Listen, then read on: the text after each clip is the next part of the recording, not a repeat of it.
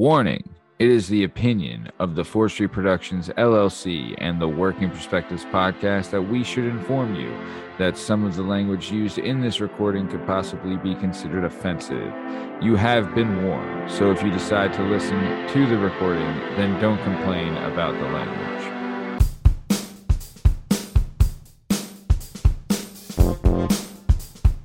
Hi, hello, how are you? Thanks for stopping by. Today we're going to talk to some real people about some real things, living real lives, doing real stuff. This is the Working Perspectives podcast. I'm Matt Lavelle, accompanied today by Jalen Dub, Justin Richardson, the terrific Tom Lavelle, and our guest today is the Mangler, Mike Johnson. You can find all our stuff and all our content on all podcast platforms and YouTube at Working Perspectives Podcast. You can hang us on Instagram at Working Perspectives Podcast, and you can join us on the Twitter and the TikTok at Working P Pod. If you'd like to be a guest on the show, please email us at workingperspectives@gmail.com, and please just like and subscribe so my life stops kicking me in the ass every time I try to do this show. Jalen Dub, you ready to get this thing started? Yeah. Very good. Glad to hear.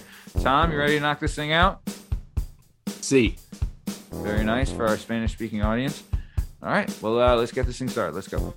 It's all objective to be effective by voicing societies.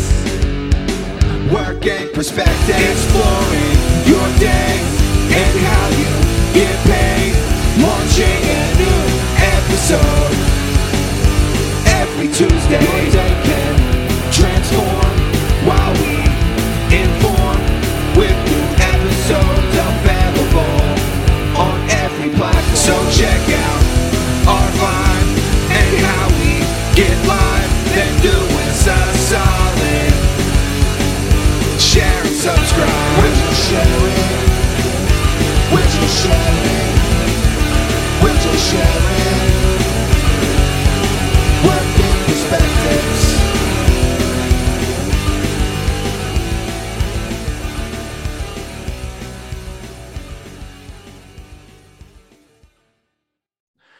All right. So let me tell you a little something about our guest today, Mike Johnson. So this is, we've talked about this place on the show. At this point, we would have had a Renzo Gracie roundtable on the show as well. Very big fan of this place. You meet a lot of great people there. It's a great culture. And it's just, you meet some of the best people you ever run into at this place. So I'm there, I'm training one night, and we've talked about this on the show before where I brought it up with I think Josh Lawler and Don Lyons and maybe even Chad Killefner, where before I even really talked to the guy, we had punched each other. Right. And so it's the same thing with our guest tonight, Mike Johnson. So it was a Muay Thai session one night, and they do sparring. They used I guess they still do it, sparring on Thursdays. Right. So everyone's going, we're sparring, we're doing our thing, and me and Mike are going together, right? And it's our first time. So it's a real feeling out process at first, but then you have your stuff and you get in. So I'm staying in tight with Mike during the sparring, and we're going, and then all of a sudden he throws this fucking uppercut that's just puts me I remember just being God damn it. You know what I mean? And I'm son of a bitch. I was what's this guy's name again? And so then eventually, right, we would spar again. And I just remember one of the few, the next time we would spar, he would try to keep it tight and on banging close. And I was just not happening. Right. He would do this thing where I would engage and then engage and disengage. Right. And then he does this thing where he'll engage, but then he steps back and goes back to the center of the ring and kind of stands there what are you doing? Let's come on. And I'm no fucking way. No fucking way. We've already been down this road. I'm not doing this again. Right. I was you can fool the jabrones with that, but I'm not getting that fucking uppercut to knock me sideways again. You know what I mean? It sounds like a good plan. Yeah. In theory. You learned that lesson once, buddy. Let me tell you. Uppercut me once. Shame on you. Yeah. So, but then, after that, I feel you get respect, it's kind of an unspoken respect you have for certain people when you go and like when you spar and like when you exchange blows and things like that, where you kind of just have a rapport. You know, I would see him in passing, always say hi and stuff like that. But then when I found out he was interested in the show and liked the show and wanted to be a guest on the show, I was just tickled pink and really, really happy we could get him on. He's had a very interesting life. He's had, I mean, this is going to be one of the crazier stories we're going to get into. A lot to unravel here. So, you know, this is going to be a short B-block, so I want to get right into it just because we have so much to talk about. So, Mike, I just want to thank you for being on the show. And before we get started, I would just like to ask, how do you like your Cheetos, crunchy or puffed? I don't really eat Cheetos. I don't know.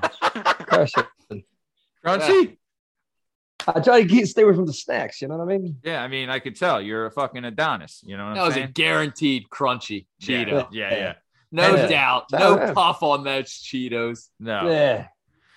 More crunch, right to the point. You know? Yeah, of course. Henzer Gracie's batting 1,000 on the. You heard that, J-Dub? Still so crunchy. Far, the only puff boy. Yeah. Well, as of this air date, you know, there's been one. There's been one. Yeah, as of, you know.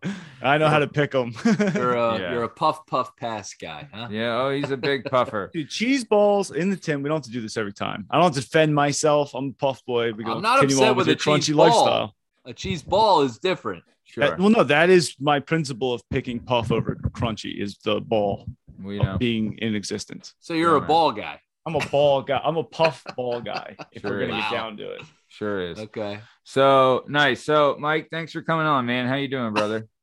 Doing all right. Had a pretty rough day. I'm not gonna lie. I was not feeling like doing this. I was getting into. I was like, dude, I just had a shitty day. You know, life of the business owner, chasing money. Yeah. What happened? Just contractors not paying me, man. Yeah. Big commercial contractors. You know, it's always what's that guy? I mean, are you take care of them? You want me to go there? Yeah, but I'm saying I used to do that. Trust me. Well, like that. I told one contractor came the next time I came in there in the office with people with a bat, and the vice president shut the door. He says, oh my God, how bad is it? This is right when Corona hit. They owed me $465,000. And they were like, stop taking calls, this, that, and the other. So I went down to Camden. They're up on the 5th floor. I'm not going to mention their name. And I go into the office, and the girls in there. I'm like, hi, so-and-so here. And they're like, no. And I see in the office that the vice president's there. So I kind of sneak over to his office. I'm like, hey, so, hey, what's going on? He's like, hey, what's up, man? How you doing? You know, he's like, just trying to diffuse me, I guess, because I was pretty heated. And he's like, what's going on? I was like, you tell me. I'm looking to get paid. I was like, you guys owe me X amount of dollars. Nobody's taking my phone calls. Nobody's returning emails. They got the pandemic happen. I paid my bills. You guys ain't paying yours. You owe me almost $500,000. I said, listen, I'm going to tell you right now. Next time you see me, I'm going to be carrying a baseball bat. And he was like, hey, close the door. He was like, how bad is it? What do they owe you? I said, what's the day? What do you mean they? Hey, you the they, bro. So they. So, it's not me. Well, the owners. I'm not the. I'm like, you're the vice president. How much closer to the top can I get? You know. Yeah. So long story short, they ended up paying. Nobody got it. When someone owes you money, owes you money, it's always difficult because it's like you want to get paid. You know what I mean? And it's like, oh, trust me, I know. You know, and so the one time this dude owed me fucking money, and I hadn't seen him, and then I heard he was somewhere, and so I went to the place where he's at, and I walked up, and I fucking smacked him right across the face because I was so mad, I was so angry that like he had owed me money. Now he didn't owe me $465,000. It gets so crazy. And those guys, they all got, they got bigger lawyers and deeper pockets than I got, You're the little guy. So, I mean, you're in quote unquote. I'm a like in terms mom and of pop contractors. I'm a large contractor per se, but like not in the commercial world. In the commercial world, it's a whole nother ball game. They're they're famous for in the commercial world, setting up smaller businesses, taking on contractor work, and then just closing that smaller business and not paying out the contractors. Shut the fuck up. Because then you, as a smaller guy, have to get lawyers, fight litigation, sue this company that no longer exists to get paid on the work that you did. And it's harder. It's going to end up costing you and harder for you to get that money through that small shitty company. You always get paid because, the owner hires the general who hires us. I'm the carpentry subcontractor. So the owner ultimately owes us the money, and we have contractual agreements that honor that, but it's the amount of time that they drag you through the mud. Yeah. Meanwhile, I'm not on your job anymore. I'm on these guys' job, and I'm still paying payroll without this money coming in. Mm-hmm. So I'm paying for the next job to accrue money, and I'm still waiting to be paid. And I might not never, I'll always get paid. It's just a matter of time. Yeah. So it's, it's that in between there. The money's going out weekly, and that other money's coming in 40, 60, 90 days. Yeah.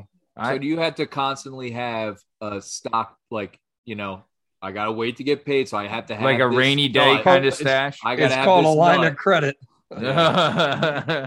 Dude, well, we've had let's just say an electrician friend of mine. He's a union guy, and he said I know you work in the union, right? Or you? What was that? What'd you say? I call one of my buddies, the union electrician. He's from the area, so I didn't know if that's who you're talking about. No. It's not Taggart. I know Taggart. Well, I don't know him, but I know who you're talking about. They're great guys. Yeah.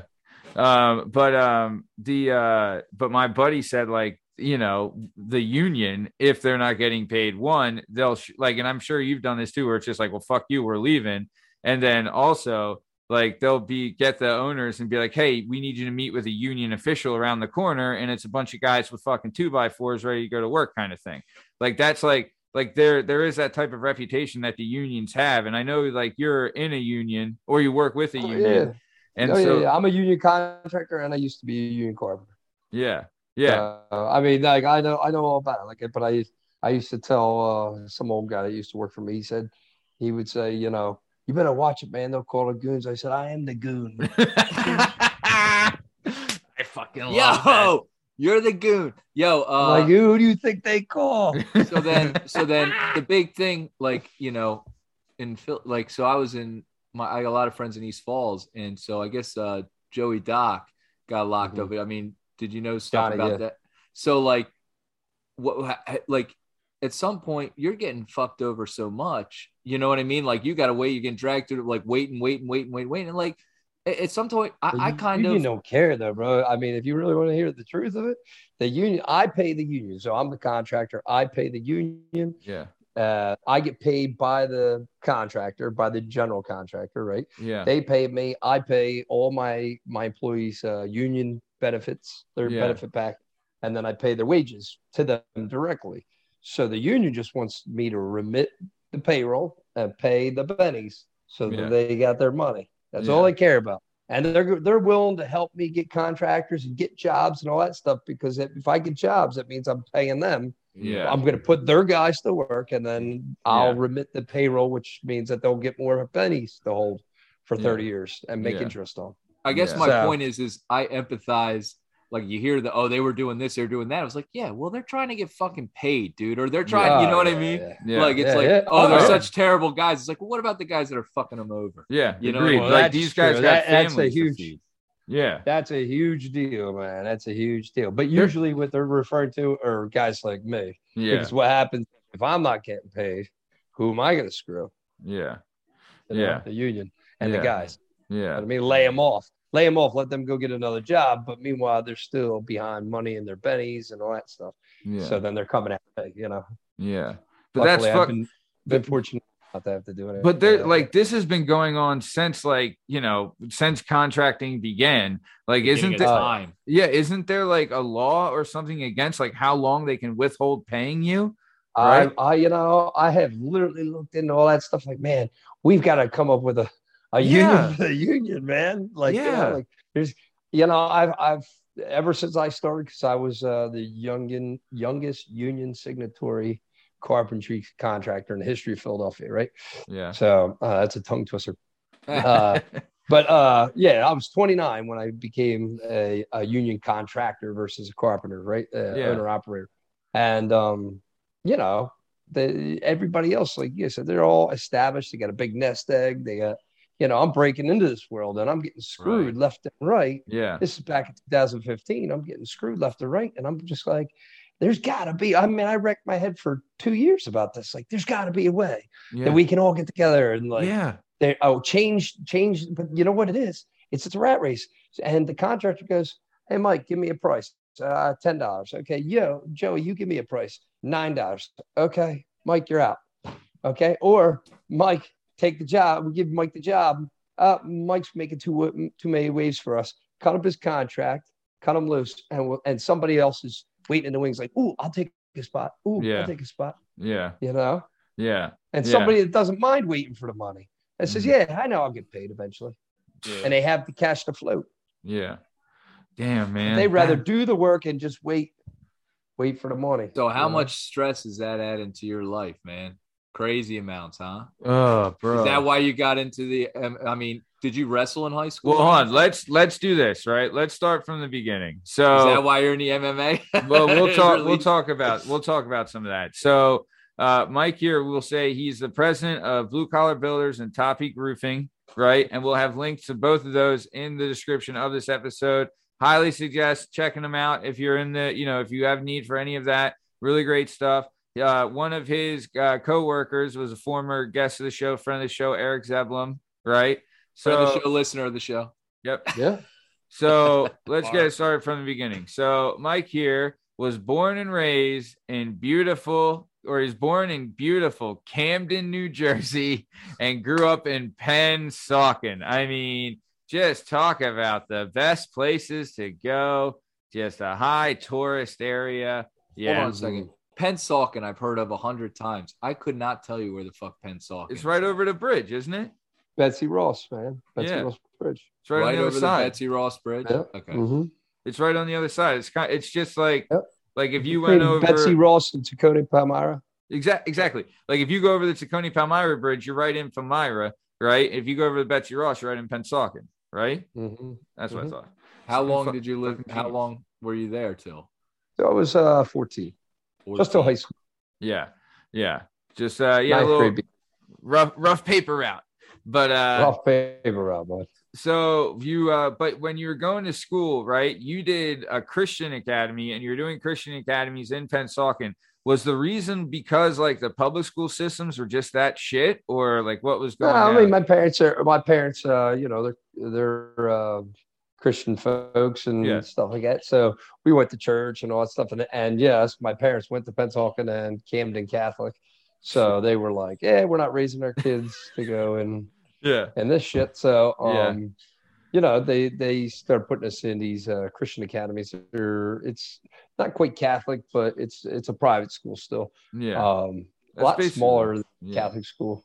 That's big, dude. Yeah. Honestly, the PCL, like the Philadelphia Catholic League, is 100% the same thing. If you can afford to not send your kid to public school in the city, you're sending them to a fucking Catholic school. You know what I mean? Just because like the public school systems are that bad. And a lot of times they're not even fucking Catholic. They're just like, you know, if we didn't get into Friends or Friends Select or whatever, then we're, you know, so kind of up shit's creek. So you're in the same way, like, you know, your parents spiritual did your whole thing, but they wanted to, you know, not get you, you know, the paper route was rough enough. They didn't want to make it rougher. So exactly. So do you grew up in that neighborhood and you went to Catholic school? How Christian Academy? Like you had to have or Christian Academy. You had to have neighborhood for like what was the neighborhood like? Oh yeah. We had neighborhood friends and just normal stuff. Guys playing on the block, and you know, I mean, we lived on it's a block system, just like living in the Northeast kind of. Yeah. But so I mean, was the neighborhood all right? Was it? Oh, it's like Northeast. Our neighborhood, it was. You know what's funny is when you grow up there, you think everything's fine. Yeah, you think it's normal. Now, and I took you guys in. Yes. You're like, what? This isn't fine. You know what I mean? Like, so true. This is not okay. Growing up, you're like, here. Yeah. You're like, oh, this is just. It was like, you don't even know. You don't know. Everything, right? Yeah. You know, and no matter what you're doing or where you're living, you just get used to it. No matter what. You know what I mean? People in Africa are like that. So looking back on it now, what you think of the neighborhood that you grew? Like, how was it? I got 2 daughters, and I'm not taking them there. Yeah, we drive through there. I've taken them down there, check them out. I'm like, this is the house we grew up when I was your age, Now look at your house. Yeah. How about I'm gonna drop you off on this end of the block, and I'll meet you down the other end. Yeah. They're like, nah, we're good. We've seen enough. Get out of here, man. That's got to make them appreciate a little bit, huh? Sure. I wish. Yeah. It's these days, Yeah. How old are your daughters? 17 and 14. Oh, you have a 17-year-old? Oh, Jesus, dude. Well, we're getting a little ahead of ourselves. We're getting a little ahead of ourselves. Looks like a young man. So Mike here, he was, going to Christian Academy, and he was in Pennsauken, but his big sports growing up were, and this was fascinating because we had Josh Lawler was when he was on the show, he had done the same thing where motocross, big into motocross and like snowboarding and those extreme types of sports. But dude, I'll tell you, man, that's one thing. Like, honestly, if I did it, I'd probably be shitting my pants, but it was always so fucking cool. Like seeing the dirt bikes and all that stuff. But like, dude, from what Josh was saying, at least, it's a ton of travel. It's so much money and a ton of work on the equipment and like being able to move all that stuff. And just like, it's such like, it's a lot, but you were really, really into motocross, and that on like would eventually like, would take you down another path. But tell us a little bit about like, what did you love about it? And like, I know you still ride bikes now, but like as a kid, did you like the danger? Did you like the excitement? Like, what did you think? Man, like, well, we grew up, like I said, but talking about my old man would take us to like the Pine Barrens and stuff like that. And we would do, camping over the weekend and stuff like that, meeting up with all the boys and doing free riding and stuff like that. And then I got real into it as I got into my teens and stuff like that. Once I moved to PA and had more people to ride with, and more, I got more into racing. I started breaking bones, the whole night. So, how many bones did you break?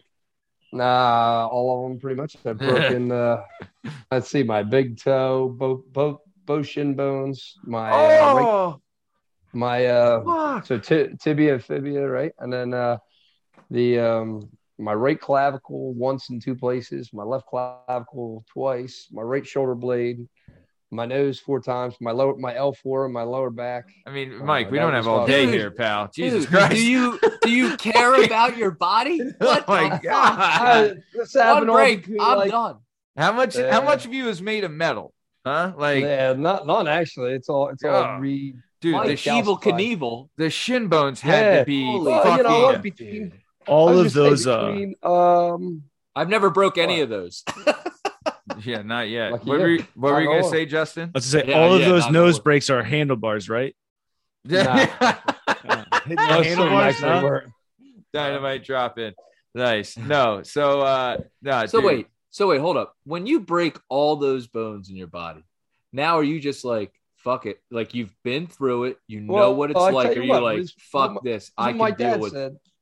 My dad used to tell me all the time when I was growing up, he'd say, it's not if, it's when, then we'll see how much you love this work. Oh, that's fucking great. Not if, it's when, and then we'll see how much you really like the sport after you're fucking breaking your shin bones. That's fucking true. That is so fucking true. Was he into the same stuff? Is that how you got into it? I mean, he still rides. He still has a dirt bike. Actually, my dad's 65 as a Harley, a crotch rocket, an R1, and a dirt bike. He's an R1. Hell yeah. An R1. He's wild. But so was he, is that how you got into it? He's like, yeah. We were always a motorcycle family, man. So like, I just grew up, knew my dad was into Harleys back in the 70s and whatnot. And like, he would tell stories when we were kids about dirt bikes and stuff. And I was like, dude, we'd watch it on TV, channel 369, one of the 6 channels we had. Yeah. No cable at the house? No cable? No cable growing up. Wow. We were outside kids, man. Yeah. In the neighborhood, BMXing and motocrossing. Did you have like a spot where you built your own like bike jumps in like the woods? Man. Yeah. And we'd hang out there. It was by the train tracks. All the high school kids would come after school. They would always smoking cigarettes. Somebody getting jumped. smoking cigarettes, rolling joints. Somebody was getting jump stomped, and you were like, "Damn, I don't want to be over there with those guys." Yeah, I was always the younger one of the group. Yeah, so. But were you the crazy one? Like, there's always. I was like quiet because I didn't go to school with all these kids, right? Oh, so I see. Yeah, you know what I mean. So I'm like, I'm quiet. I don't want to disturb nobody. I'm not, But you were like, I wasn't fighting MMA at the time, you know. But they would see you like and you're younger. I'll tell you I was this. young, I was a skinny little kid, Yeah, but when you're, were you younger than those guys? Yeah, for sure. Yeah. I was always a couple of years younger than everybody. Yeah, when you're at the bike jumps, though, right? Like, there's like different types. There's the guys that are just there hanging out. Then there's the guys that's there that are all fucking talk. Like, you know what I mean? Saying like, man, I fucking if my fucking, But then there's guys like you that are fucking nut jobs that are fucking going off 100 times and flying into trees. You know what I mean? Oh, yeah. Oh, we were there. I was part of the group of guys that are building the jumps, you know what I mean? So you always had that group of guys, no matter where I was. So even when I moved to PA, we had the same situation. I don't know if you guys remember behind Freddie Hill. Yeah. Remember that? You guys? I know where Freddie Hill is. Wait. There was jumps behind Freddie Hill? No, I never went to jumps behind Freddie Hill. We had our jumps were by North Penn Hospital, the Coca-Cola jumps and N-Dub. And then ours were like through the woods. Like, it wasn't like big jumps. They were like 2 foot high. I don't know. The Coca-Cola jumps were fucking terrifying. I wasn't doing Wait, where's that? Where's the old Coca-Cola factory? Where's that at? It's like North Wales. It's back like near where the Merck building is, and it's not in there a anymore. Corner pocket, but it's just a big tabletop. It was like okay. I was we used to say steal there's a bunch of them over in Hatfield too, like back by Wedgwood. Yeah. Well, Wedgwood had a ton by the baseball fields on Moyer Road. Oh yeah, they had a whole course back there. Yeah, I think it was dog in nuts. Oh yeah, that was a bunch of my boys back here making those.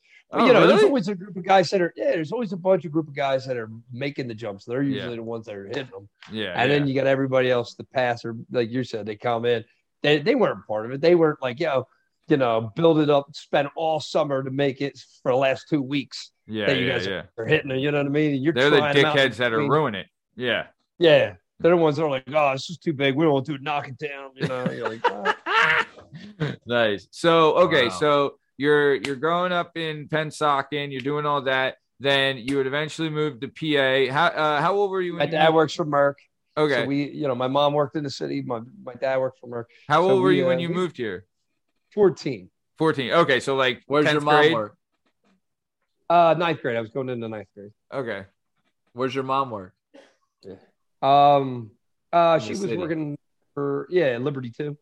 Yeah. In the city. We don't have to she say was working for like an insurance company or whatever. Yeah. So So you moved to PA, then you started going to Christian school there, but you wouldn't finish the Christian school. Something would happen. Would you let us? How did it go? I guess normal shit. Like you had said, they asked me not to come back. Like it was too strict. I got that before. I'm too wild. Yeah, they were just like, hey, listen, maybe you should try something else out. I wanted to go to public school anyway. Same.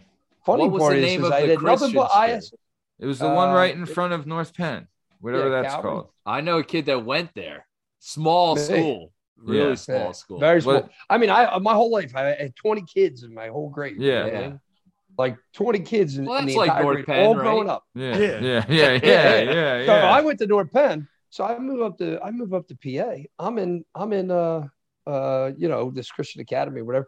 They've got dress codes out the wazoo. I mean, you got to wear a button up shirt. You can't wear ankle socks. You get yelled at for everything. I'm trying, I'm 14, 15. I'm into girls now. I'm looking at, I'm going to try smoking pot, cigarette, all this stuff. Everything's getting shot down. Everything I do, they're just like, yeah, he's the bad apple, And so finally they're like, yep, get him out of here, whatever. I go over to North Penn, and North Penn's like, no problem. Yeah, I'm like, dude, right here. We have elevators. You want pills too? What do you want? We got it all. Yeah. But no, I didn't have any problems whatsoever. Although I did in my junior year, I missed like half my year because of being in a wheelchair. Is that when you broke your shin bones? My back? Yeah. Oh, your back. Fuck. I broke my shin bones. Is this motocross? Shin bones? Was this all? This was all motocross. Okay. I quit. So I quit motocross because of what you did. I quit because of what you're telling me right now. I would never do motocross. I didn't even start. I already done. Yeah, I quit.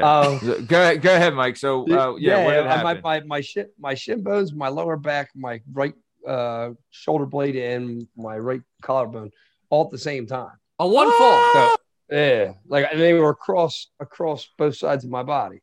So my left leg and my right, shoulder area. Were you did you pass out from the pain like when it happened? No, I didn't. I honestly didn't even know. I was it was a big jump, blah, blah, blah. Didn't know. I went down during the race. It was during the race up at Evansville Raceway.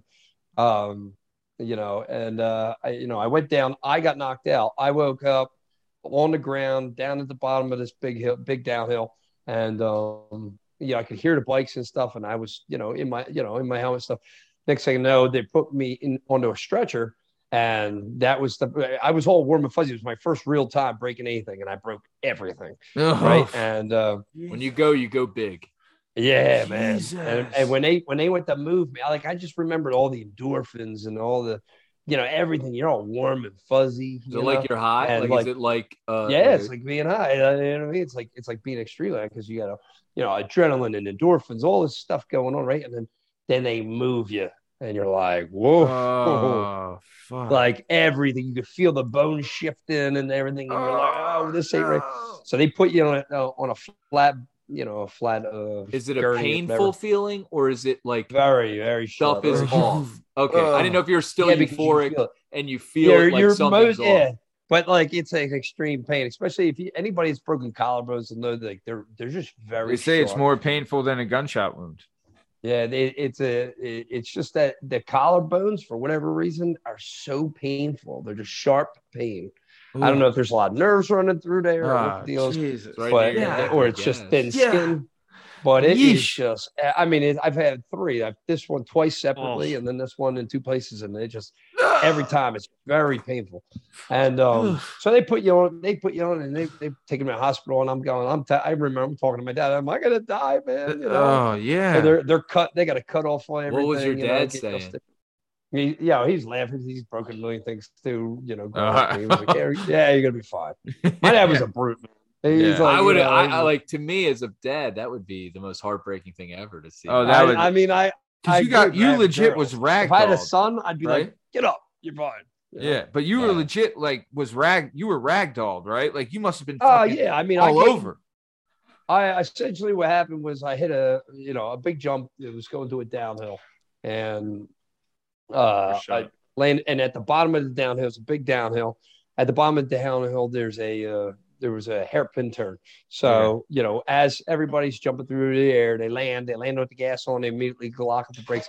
And the skipping of your tire as you come into the turn creates these things called braking bumps. And throughout the day, having all the different heats of all the different people, everything, going, the braking bumps get deeper and deeper and deeper. And I, just must have got it on the brakes right as I was getting up on the gas tank to get ready for the turn. And I must have grabbed a little handful of front brake at the same time, and it just catapulted me straight down to the ground. In the ground. Boom. Oh, and you were going, how fast do you think you were going? Like 50, 40? Yeah, it's something like, obviously, but dude, like, so, we don't have. But it was like, it was a dead, it's like you hit a wall and then just went straight down. Yeah, and it fucking planted you in the ground. Yeah, exactly. So you land on a downhill and then you grab a handful of front brakes, and literally with it skipping and then grabbing a handful of front brakes, it just flipped over and I just smacked into it. Caught straight and just snapped over. Oh, God bless you, man. And Jesus. I don't remember any of it. I just broke up like. Yeah, you're like, why is everything not sticking together? And then everything's hurting. They're getting me in an ambulance, cutting stuff off me. It's wild. Jesus, so anyway, man. So that was I spent 8 weeks in a recliner, not moving and bedridden and whatnot, having to plan out my pisses. Yeah, take 30 minutes to get from here to the bathroom 10 feet away. Bro. And then plus then you had rehab after that, right? Too rehab and wheelchair, and my junior year was pretty much shot. Yeah, you're not getting a lot of pussy with a bunch of leg casts on. Yeah. It's tough enough as it is. Try not having to, fucking. Yeah. So all right. So let's keep it moving then. So did the motocross thing, and then I ended up taking a year off, and from high school, and once I graduated, took a year off, tried to figure out what I'm doing. I wanted to go for engineering, but of course I was obsessed with motocross, so I couldn't be like, I was like, I literally remember saying to my dad, "Where am I going to put my dirt bike? I can't, in a dorm, I want to race, keep racing." So it was like, well, you got to do something, I was a pretty smart kid, and he was like, well, what do you want to do? And so when my buddies was like, let's go down to Florida, and he was a year behind me. He was 04. So so I was like, I'll wait till you graduate and we'll go move to Florida. Well, what's his name? Joey Gerhardt. Joe Gerhardt. Oh shit, I know him. Oh, God, I grew up with it. Colin Lady? That's who I was racing against. That's who I used to. I used to ride his dirt bike every other weekend. I know his little brother. I know his sister. Those jumps back behind the power lines where that creek splits. Yeah. I helped him dig those one jumps. We stole barrels from the Philadelphia Inquirer and drug them all the way back to his fucking house back there. Nice. Yeah, I was racing him that day. I love Joey, yo. He's a good kid. Wait, no, not Joey. Colin. You were racing him the day you fucking broke everything? Oh, he was there. Oh, his mom was there. My parents were there. I know his mom. Colin Lady's mom was one of the nicest ladies ever. She's great. I loved her. Yo. She was so nice. Yeah. Damn. Fuck, I didn't know that. I haven't seen him in so long, yo. The name sounds familiar. I guess I'd have to see. They were both in my grade, Gerhardt and Colin. Hey, man. But I was over Colin's house every weekend when I was a kid, like really young. Yeah. So I was like 15, and then he was racing every weekend, and I stopped seeing him. Yeah, he was there with me.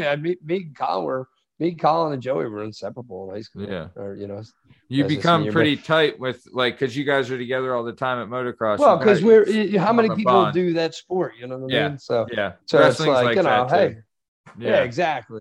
Yeah. We would go up to Jack Frost had some tracks up there. We go up there during the week. We take our bikes to school. We'd leave school, go right. Up to Jack Frost and ride. And dude, I think I remember seeing that. You'd have your bike strapped in the back of the pickup truck, ready to go. Fuck, I think I remember seeing that. Nice, dude. Your chicks fucking dug the fucking bikes. I was gonna say, right? What's the girl scene with motocross? Well, Tom, so we were talking. Yeah, it's tough for him. So in his junior year, after having the big spill, he's in a wheelchair, a bunch of casts and all that stuff. So really tough to score some snatch. When you got a plan, yeah, nothing better than sympathy puss. Listen, I went the other way. My whole high school career. Yeah, I was like a scrawny goofball of a kid. In high school, I didn't start filling in and coming into my way until I was in later on in life. Well, let's get into that motocross groupies. So nothing. Well, I'm sure not for me anyway. But so let's get into that then. So you take a year off after high school, right? And then you move down. Okay, go ahead. Yeah, go ahead. Yeah, I was gonna say so I told Joey, hey, he's like, let's go to this motorcycle mechanics place down in Florida. And I'm like, yeah, okay, well, we'll do that. And the idea was, if we can't be a professional racer, we'll work on bikes because we're all used to working on bikes. Very mechanical. Yeah, and you love it, right? I love it. I've been working on my own bikes and shit like that for years. So, excuse me. So anyhow, we moved down there. We're wrenching on bikes. Going to school. We're working during the day. I'm still being a roofer. It ties into me on a roofing company. So I was being a roofer. I'm down there. I'm in school at night. Working during the day, and I get thrown out of school. So there's all these schools have a problem. I don't know what it is. These fucking schools. But are you cool to elaborate on one of the incidents? I don't mind. Yeah, for sure.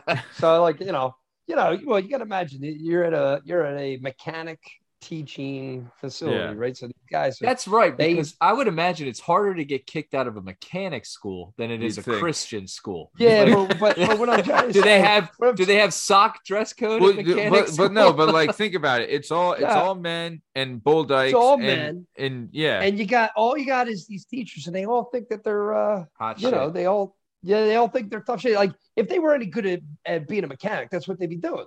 Instead of teaching a bunch of 18 to 20-year-olds how to work. Trying to shit on and make themselves feel better.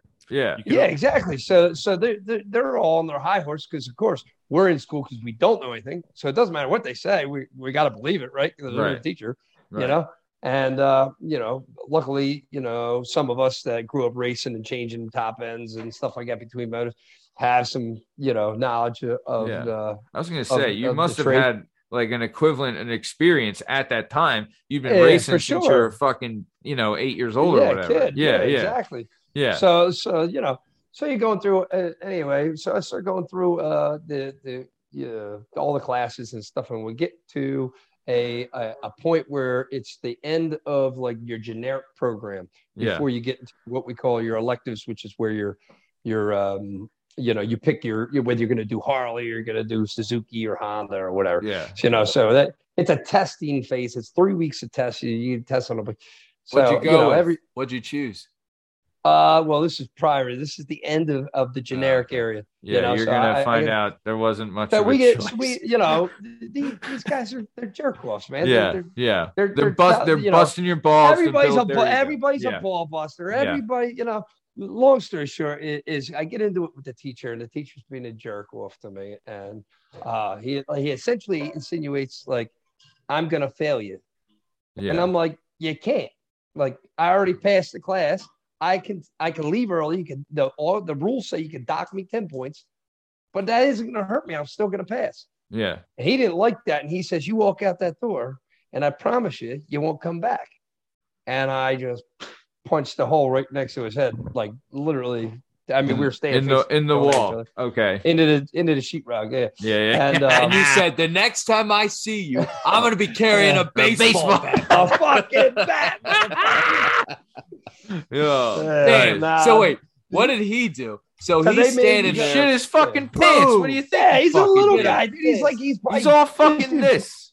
How big was this dude? Yeah, he's probably like, I'm going to say 5'8", 5'9". He's like 60 years old. This guy's been teaching there for 20 years. Hasn't worked on a bike or flat rate forever. You know what I mean? Yeah. And meanwhile, he's just, puffing his chest out. Like, listen, kid, I was 19, Yeah.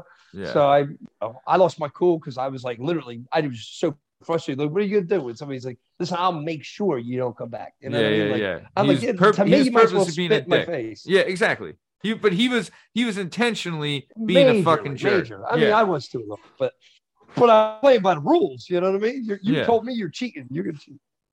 Yeah, right. Well, no, he should have been the fucking adult in that situation. He escalated it. He should have. I'm gonna assign demerits, and I'm gonna have you expelled from this mechanic monastery. Next time you come in wearing ankle socks to this fucking mechanic shop, you're a dead man. Yeah, that's right. You're done. You're done. You tuck your shirt. So around me. So they maybe do what's it called? Anger management and all this stuff. So I did it, and I had to retake that whole class, which is 3 weeks over again, every night for 3 weeks. Does anger management work? I know 100 people that have taken anger management. None of it. They're as angry as they'll ever be. Still. The one guy said, "I'm in class." I think it makes you angry. To hug myself. Count down to 10. I was like, "Hug yourself." They're like, count to 10 and think about it. I'm like, I just take the 10 seconds to plan out what I'm gonna do better. Yeah. I'm like, at first I was enraged, but now with the 10 seconds, I'm like, I can get gasoline. What's the best thing you learned from anger management class? You probably don't even remember. Nothing. I don't. Hey, I remember going to a couple of classes. I don't remember much of it. So I go on to doing the electives. I'm a week from graduation. Doing our thing, and so you passed the jerk offs class, then you're able to pick an elective. I had to do it again. Yeah, you're able, but he thought you were going to get kicked out. You were two electives. So I was I was there for like another, let's say 12 weeks. Right? Okay. Every night. It's Monday through Friday, 4 hours a day. And you're working during, you're roofing during the day. I'm roofing during the day. At this point, I think I might have switched to carpentry at this point. But nevertheless, I'm going every night. And so I literally a week from school. Actually, if you ever seen the commercials, the guy's always on. He's like one of the bald guys on the commercials selling it, and I'm like, that's the guy, babe. And so I get to the finals, and I'm standing on a lift, a motorcycle lift, and I'm doing an electrical test. They rig all the bikes so that they, you know what I mean. You got to fix them and all that. stuff. Yeah. So I'm doing a test. I'm getting frustrated. I might have had a bad day at work. I don't fucking know what the deal was, but I wasn't having a good time with this bike. It wasn't doing what I wanted. I was getting all agitated. I might have threw the multimeter or something. Who knows?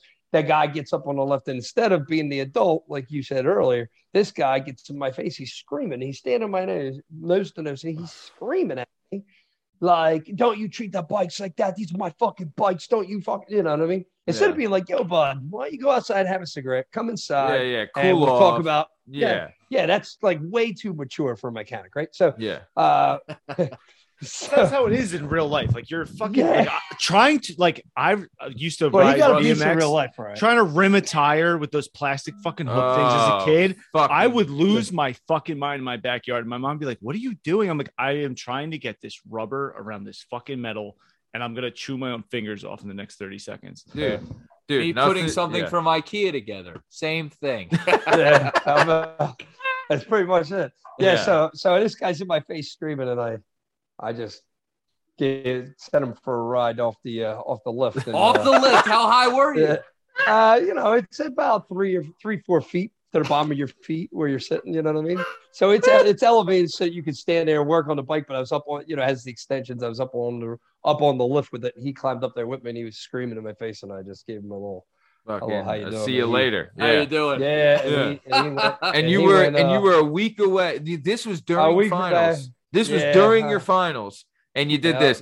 So no anger management after this one, huh? No. They brought a squad down, and they escorted me off the campus. And I think 2 years ago, I might have finished paying that one off. Off that student loans. Jesus. But then, I ended up meeting my girlfriend at the time down there. Is still having the same time. Met my girlfriend, racing motocross still. Met my girlfriend. My girlfriend's got a kid at the time. Which is my 17-year-old. She's 12 months old at this time, and we're 19, 20 years old. I get married. She gets pregnant, and then I'm like, oh, you know what? I got to call up some of my old buddies, Joey, Kyle, and all these guys, right? And one of our other friends, Dave Hutanis. I don't know if you guys know. Oh, fuck yeah, Choder. Fuck yeah, I know Choder. Dude, Choder, Dave's a great dude. He was on the wrestling team with us. Great dude. Oh, yeah, Hooter. Yep, so me and him were inseparable, man. He's one of my best friends in the whole. And, his dad got me in the union. And so I grabbed my wife and the kids, and we moved back up, and we started doing the apprenticeship. Meanwhile, okay, let me backtrack. When you were in Florida.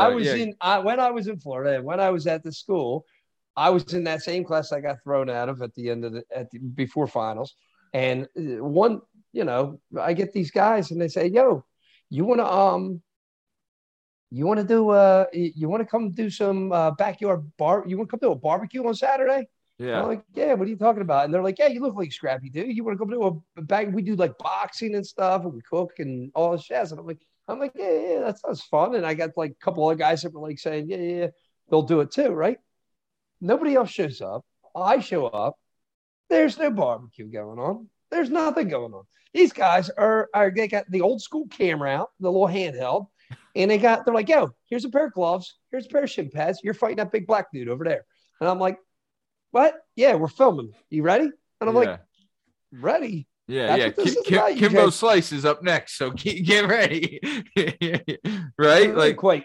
Yeah, it wasn't quite. They weren't like that big, but he was my size. You know what I mean? Yeah. We were same size guy. A guy was probably 6'2", and at the time you had no idea you're getting into a backyard. Oh no, not at all. Like I literally, and you said, okay. I would have been like, no, guys. I mean, dude, there was a crowd of people. Like, if you ever done so any they kind of fucking sports, punked you, right? Like they if you didn't, you were a punk. If you know the Gerhardts or Con Lady or Dave Utanis, we're like the biggest for like, oh, you said I won't do something? Oh, you got to twist it. We're gonna do this. Yeah. You know, so like I walked in, I wasn't ready for that, and they were like, yeah, and I was like, they're like, you down? I was like, yeah, I'm down. I'm down. What do you call me, bitch? I'm in. Yeah, you know, let's do it. You got a mouthpiece? Nope. Throw some used Boyle and Blake thing in, and they just filmed it, and we went to town, and they filmed it, and we watched it later, and we were like, man, we both gassed out before the end of the round. We're both like huffing and puffing, like, you had enough, bitch. And they're like, no, you did. Yeah, I'm cool if you're cool. You know, type deal. Both hoping you both quit. You're like, yeah, right there. You don't want to sound like the bitch. You don't want to be the first one to stop, but like, you know, you're really like just hoping that the other guy quits too. Yeah, like truce, bro. And so then I was like, man, they got to. Any way we could get footage of that fight? Oh my God. I wish, man. I wish. I was. They gotta have a place that they teach this stuff, right? This is like UFC. This is 2005, 2004. Oh my God, you know dude! Like Ultimate Fighter haven't even started yet. Ken Shamrock's like the #1 fucking MMA guy in the world. Yeah. Him and Dan fucking Severn, the Beast, the Beast dance. You know what I'm saying? Like Mike the Beast Johnson. Yeah, right. It was. So, either way. So go ahead. Yeah. So I go find this Gracie Baja Orlando. I don't know how familiar you guys are with the MMA world and stuff, but Marcio Simas and there was literally 9, maybe not even, like 6 to 9 guys, right, that have since then all but like 2 have gone into the UFC. Some of the more reputable guys are like Seth Petrozelli, Luigi Fioravanti, Ben Saunders. You know, these guys are like UFC gurus. You know what I mean? And at the time, they're all like blue belts, right? Yeah. And they're like, I walk in the gym, I'm like, hey, look, I want to fight. And they're like, all right, well, we usually got to do Muay Thai for a year. You got to have a year of jiu-jitsu, and then you could try for our MMA team. That they didn't have MMA teams back in the day. You like that, you know? So they were like, we have this barbecue. If you want to come to it. So I go in there, and I'm like, all right. So I was doing like jiu-jitsu for a little bit, and then I was doing Muay Thai for a little bit, and then I was like, look, man, like the whole reason I came is because I'm gonna fight. Can I join your MMA team? Can I do MMA practice with you guys? And they're like, all right, you can come try out one day. So like, I'm with these guys. They're all killers, right? Yeah. Hold on, real quick, Mike. For those of you listening, he said Seth Petrozelli that is the guy that upset and knocked out Kimbo in Kimbo's first fight. Do you guys remember that when Kimbo was with the pink hair, the big Italian guy? So Yep. So no, and there's more ears. Yo, what's that? Yeah, cauliflower ear out the wazoo. Was his ear bleeding during that fight? No. Before that.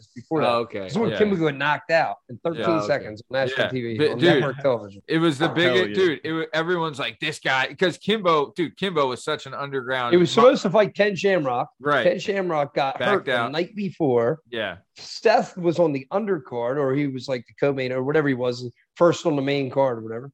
So then they literally asked him. He was the only one that big enough and with enough credentials to step in at last minute like that, because Kimbo, and he knocked him out in 15 seconds. 13 seconds. Dude, 13. Smoked him. Wow. Bro, it was like honestly, it was really what MMA wanted. They wanted it to be like the backyard bullshit's one thing. This is the other thing. And when you have a trained guy going against a backyard bullshit guy, this is what happens, right? And don't get it wrong, Masvidal would end up disproving that, like showing like, hey, if you take the backyard guy and show him how to fucking do it, right? Like, you know what I mean? Like that's difference. But if you have a guy that's trained and a guy that's not trained, even though he's jacked and big and mean and whatever, doesn't make a difference. The learned guy always wins. Yeah. So is there a better, could there be a better feeling than being in a big time fight? Big time setup fight, this was and you knock the guy out in fucking no time at all. You walk out, you knock him out. You're the fucking man. I remember Seth Petrozelli became a household name after that. You know? Yeah. He went on to the UFC. McGregor versus Aldo, Tyson's whole career. You know what I mean? Like, yeah, sure. Just knocking people out like that. Like, oh my God. What would you say is better, Mike? Knocking a guy out with a body shot or a headshot? A body shot. Body. I mean, especially. Not only does it hurt him more, but man, you get just so many, as you know, like in the industry, if you will, like you get more street creds for that. You know what I mean? Because it's rare. It's more rare. It's rare. Yeah. Well, you have to be people that you have do to it, be a like, sniper. Yeah, you have to have it. You have to have it, right? You have to be able to throw the body shot that will knock someone out or knock someone down. Not everyone has it, right? But everyone has, like there's guys too, like that can get knocked out but still go. If you get hit with a body shot, I don't care who the fuck you are, it's over. It's fucking demoralizing. Unless you're fucking Arturo Gatti for some fucking reason. I've lost 2 professional fights to body shots. Oh, bro. They're honestly, it's pain like you would never feel. And this guy broke both his shin bones. You know what I mean? Yeah, let me tell you. I mean, it shuts your body down. Yeah. It shuts your whole body down. But dude, I'll tell you, it's like, you know how like you hit the sweet spot on a bat, right? It's that times 5,000 when you land one. I'll tell you that right now. It's the best. It's the best feeling going. Oh, dude, I'll tell you. So we'll get back to you. We'll get back to you. One sec. I just want to say I'll hit a baseball, Matt. Thank you. No. The perfect example of this is you look up the Triple G Matthew Macklin fight. You'll see Triple G lands a body shot. He hits him. He hits him with his left on Matthew Macklin's right side. You see it land here, and then you in slow motion, you see it reverberate out the other side, right? And that guy, he went down. But I'm just saying, like, that kind of shit. Needless to say, the guy's dead. yeah. Needless to say, that's the last anyone ever heard of him. But so either way, so let's get back. You watch Temple of Doom. The guy reaches and he grabs his heart. Yeah. So let's get back into it. So you're in Florida. You had the backyard gimmick. Now you're at the gym. Okay, go ahead. Yeah. So I had 2 professional fights. Shortly thereafter, a couple years later. I mean, and then at that point, that's when I moved away. How much did you get paid for those fights? My first fight, bro, was in Tampa, Florida for $250. And there was no amateur bouts. Nope. They didn't have it back then. They didn't have amateurs back then. No. If you wanted to, you could go up to Mississippi and fight up in like Biloxi, and you could do an amateur bout. But I wasn't traveling all the way up there just to do that. No. You know what I mean? Yeah. So you had to fight a professional fight. They didn't have amateur. It was like I had a couple years under my belt, training 6 days a week like a madman. Yeah. And then you're training, you're working full time, and you have a girl, right? Like, with a kid. Wait, what weight class? 185. 185. And did you have to cut for that? Oh yeah, what are you naturally? 85. What's your natural? I'm 215. Really? I'm 6'2", 215. I wouldn't say you were. I guess. Well, you got the heavy bones. That's I'm 219 today, but hey, easy. I'm gonna get it back down. I wouldn't have said you were. No.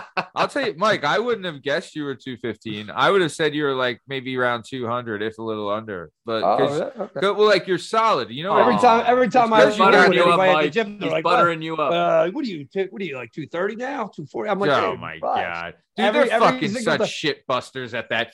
You know what I mean? They fucking try. That's because anytime they become the opponent, then your weight goes up and up and up and up. Oh yeah. Oh, dude. Well, he's 280 pounds, right? Yeah. He's 350. What do you mean I got to spar him? He's 300 pounds. I'm like, he's 6'4". Yeah, dude, 6'5". I'm like, dude, my name's Mike. 7'6". I'm fighting Shaq over here. That is what it turns into. So many guys really beat themselves. They fucking don't know. It is what it is. Yeah. But it's fun. It's all part of the game. So I went and fought my first professional fight. Got the shit beat the fuck out of me. Wasn't the guy you fought like he had like 8 fights or something? Right? I was like, what, 20? I'm like 20 years old. Yeah. He's got, at the time, he was like 3 or 4-0, which back then was like, even back then was still unheard of. Like, you got like a couple fights and then you get a loss, Yeah. But he ended up going, I think, like 8 or 9-0 before he ended up losing. He fought like Frank Trigg and shit. Yeah. Jesus. But anyway, he was the guy collegiate wrestler. I was like fighting a man. I'm like, 19, 20 years old. And this dude's like 27. You're like, guy, I was in a wheelchair 2 years ago. I'm like, he's like on a win streak. I'm like, all right, sweet, and then everybody, so he beat the piss out of me. I mean, we went the distance. We went to a distance. Mike, I gotta say something. You get into a lot of fights. I wouldn't suggest, like the backyard, the number one fight. All-American. Be better at it, the number one fight he lost was against the dirt bike. Right. Don't fight my that ex-wife, bro. so worst fight of my life was getting divorced. Oh, bro, they say you never truly know a woman till you divorce her.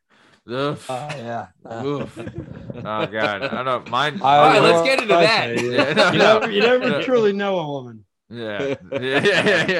Period. No, dude. I don't even. Yeah, that thought keeps me up at night. My wife's Eastern European, so I mean, God. Yeah, I saw the name on my phone. Yeah. I couldn't even pronounce it. Yeah. But yeah, so then I head up Hooter and that whatnot, and I go up to the Union. I join the Union. And I come up and I actually Renzo Gracie's, right? So I go up there and, I move in with my parents because I got to do the apprenticeship program through the Union. Sure. And meanwhile, I got to train because I'm in the middle of my fighting career. I got 3 pro fights at this point. Yeah. And I'm like, I'm looking to train. What year is this, Mike? It's 2007. Okay, cool. So I started February 2005. Okay. And 2007, I was on my 3rd pro fight. Okay. Cool. And then, so you're back up in PA. I'm back up in PA, and I go to, Renzo's right down the street. I'm up in Lansdale again. Yep. I go to Renzo, and they're like, yeah, you can't cross train. And I'm like, I mean, you guys have, no professional fighters, and so what's cross train? Cross train? I was going to go, I was going to do my original plan was to go to Renzo's. And then supplement some training down in the city where all the pro fighters were, and and just cross train. So I'm training with 2 different gyms. Yeah, it's honestly it's do that. Well, no, back then they didn't. Now because there's more Renzo Gracie Gracie gyms, that's all anyone does. Right? We're going down to Daniels. Daniels is coming up to us. We're going to South Jersey. What I mean? You go now everybody. Listen, Daniels wasn't around. There was no exactly. You had New York and you had Rich. You know what I mean? That was it. Exactly. You know? Back then, you didn't have other one. It's for safety reasons, really, because you go to some gyms and it's fucking just a bunch of bags of meat. Right. And also it's filthy and dirty, whatever. There's standards at the Gracie gyms. So, and also the caliber of fighter you're getting is better. But back then this wasn't there. Right. Now you didn't have the options that you have now. Exactly. You know what I mean? And you did. Yeah. And you did need to cross train. It's they've been doing it in boxing for years. It's just had you not said anything, they probably wouldn't even have known. Yeah. Right. You know what I mean? They probably wouldn't have, but I was forthcoming about it and they shut it down. So I was like, all right, look, I just took option B. I was like, look, I'm just going to go to the city. So I joined Philadelphia Fight Factory with Eddie Alvarez and Zach Mikowski, Tara LaRosa, Dude, they were Will Martinez of Martinez PJJ. They producing all sorts of MMA stars. Did you go to when Eddie was fighting for Pride? Would you go to his fights in AC? I would go to Pride. I wouldn't go to Japan, but I would go. We would go to his house or one of the other guys' house, and we'd all get pizza and watch him live. At 2:00 in the morning or whatever it was, and it was whatever time there, and we would all all the fight team would all be in one house and we would stream it or whatever it was. Do you remember his shirts? Right, he was still Bodog when I started. This is long before he got into all that. So I remember Tom, and we would go. He would have he was fighting for Pride, and you remember the way Pride used to do it back in the day is that they would fight in a ring, they would fight in a boxing ring, and they would match country versus country, right? So that's how they would sell the fight. So there was one of them we went to, and you have to Eddie Alvarez's fan base is all Kenzo, Nisti, all those people, right? So we're at a fight in AC. Tom, I think you were there that night. I was there. We're at a fight in AC. I know what you're gonna say. The sign. Exactly. So it was US versus Japan was the Pride fight that they had built. So it was like Japanese fighters versus U.S. fighters. Eddie was the headliner of the card. He had the whole crowd was basically for him, right? And it was all a bunch of Kenzo and Nistis, right? Oh, yeah. And there's these two kids, and they just kept walking around the venue the whole time. It's probably like 5,000 people, whatever. It was at the Boardwalk Hall, right? I think it was in the ballroom, though. It wasn't in the main room. So, or in the main stadium, it was in the ballroom. So it was like 5,000. There's these kids walking around with this massive sign, 8 feet long, 2 feet wide, and it says, "Dirt nap that Jap." They just walk around the place, right? He ends up smoking them. But this was the crazy thing, is that before Eddie's fight, they wanted to they wanted to introduce to everyone the Pride World Heavyweight Champion. And this fucking guy walks out in like fucking baggy ass Jenko jeans and a t-shirt. He looked like a fat fucking slob, right? And this is the Pride World Heavyweight Champion. Turns out to be Fedor Emelianenko. You know, and we were like, who's this fucking jabron? Turns out to be like, you know, one of the best ever kind of thing. Ever. The last ever. Yeah. And then, the last ever. And then Eddie, I'll remember this. Eddie's merch game must have been through the roof because he has Alvarez tattooed. He was so great at selling fights. Oh, dude, there was so many because there was the shirts, right? He has Alvarez tattooed in the top middle of his back. He sold shirts that would say like Fight Factory or whatever, team whatever. And on the back, it said Alvarez where his tattoo was. Yeah, and in the same spot too.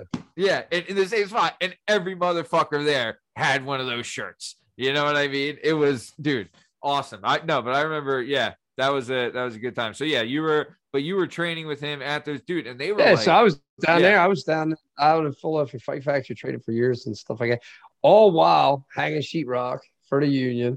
You know, I was a rock star, right? So that's what we call. Did you know Judo? Judah.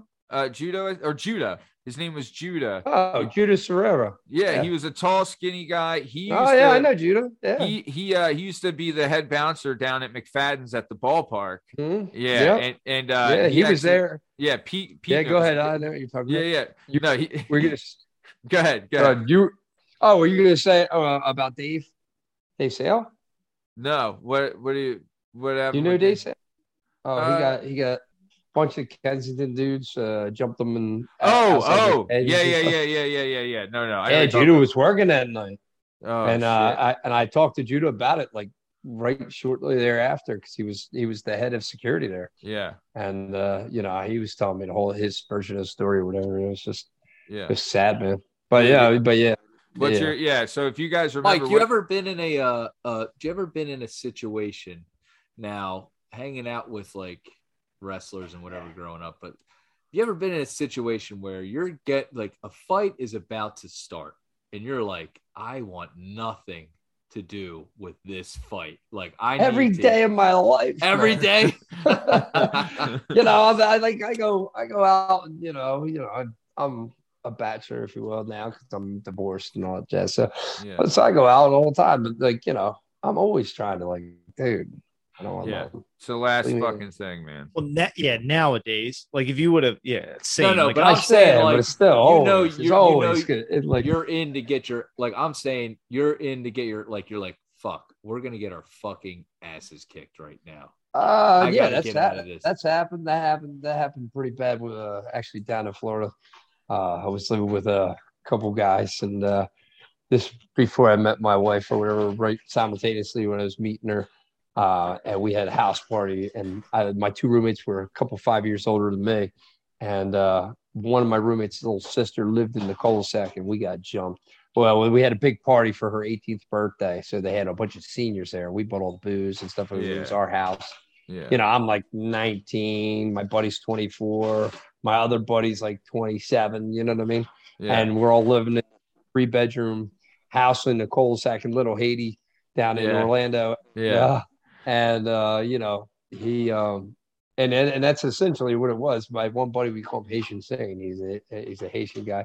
He was living. So his little sister, she was over, and the school system down there is a little rough, if you will. And they had a bunch of people come over, and they had they were like thugging or whatever. And there was a fight broke out, and me and actually the guy was walking around here. I guess you can't see with the background, but he was, me and him go outside. There's a fight between two guys, and we pull them apart and jack them up and tell them, like, listen, you got to get out of the party, blah blah blah. Yeah, because we're the only ones of age. Yeah, and everybody else is is under 18. Actually, I was still underage too.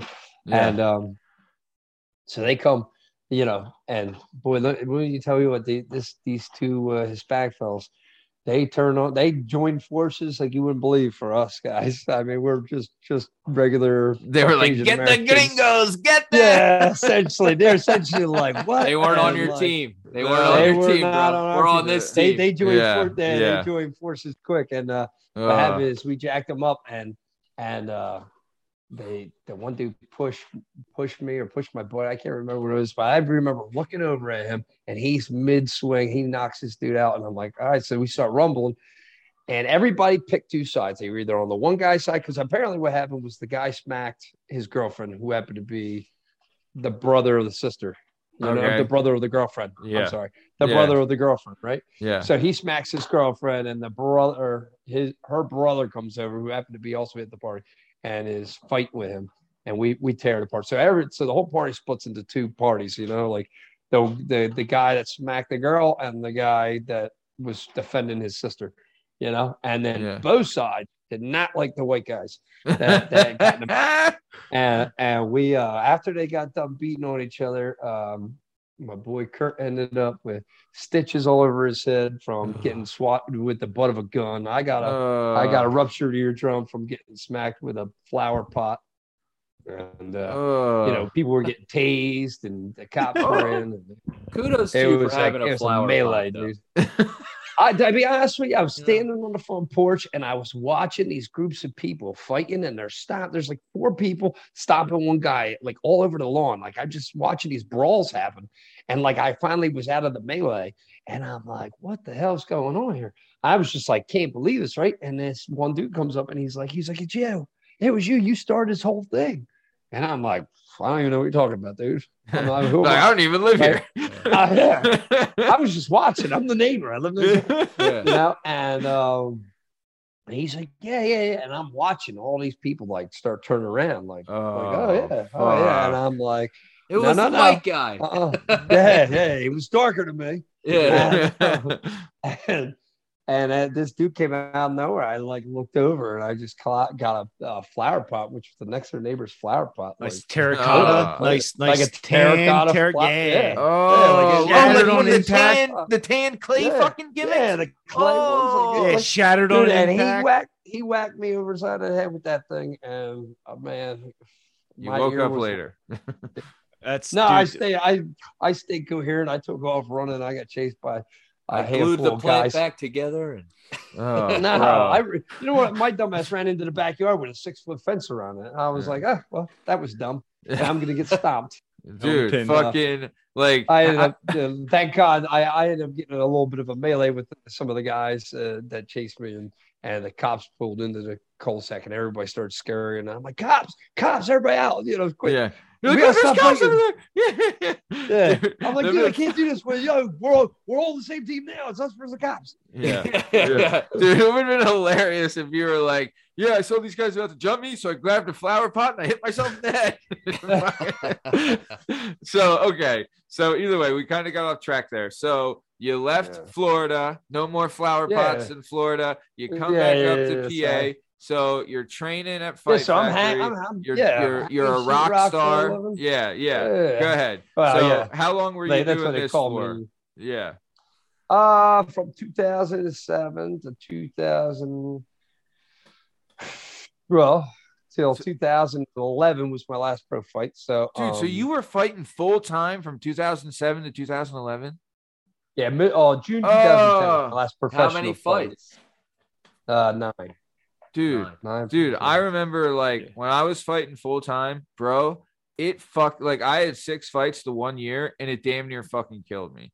You know what I mean? Like, I had a wife that was in nursing school.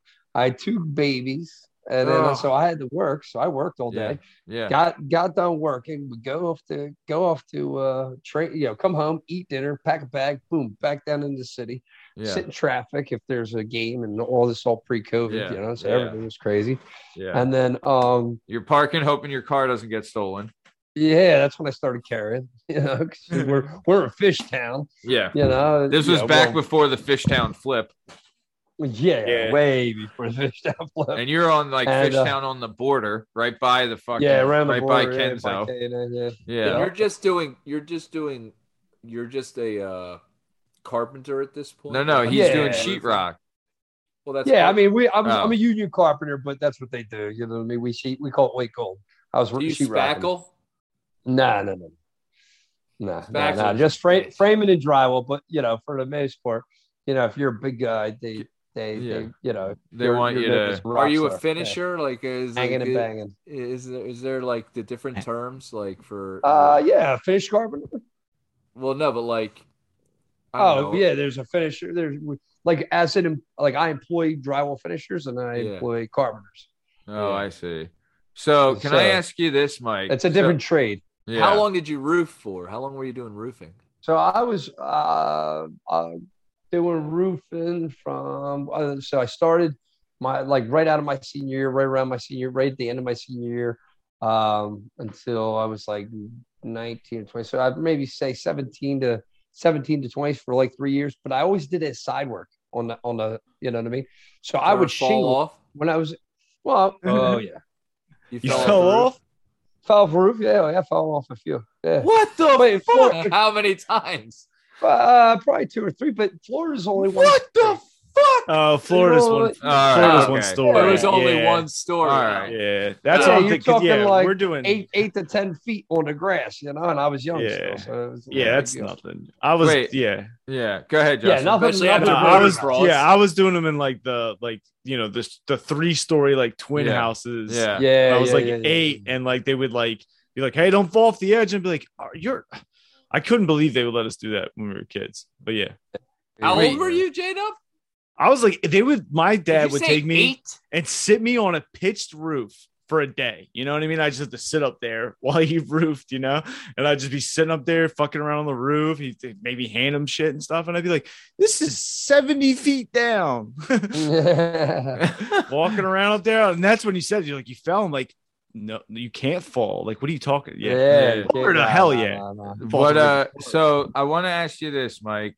So we've had electricians on the show.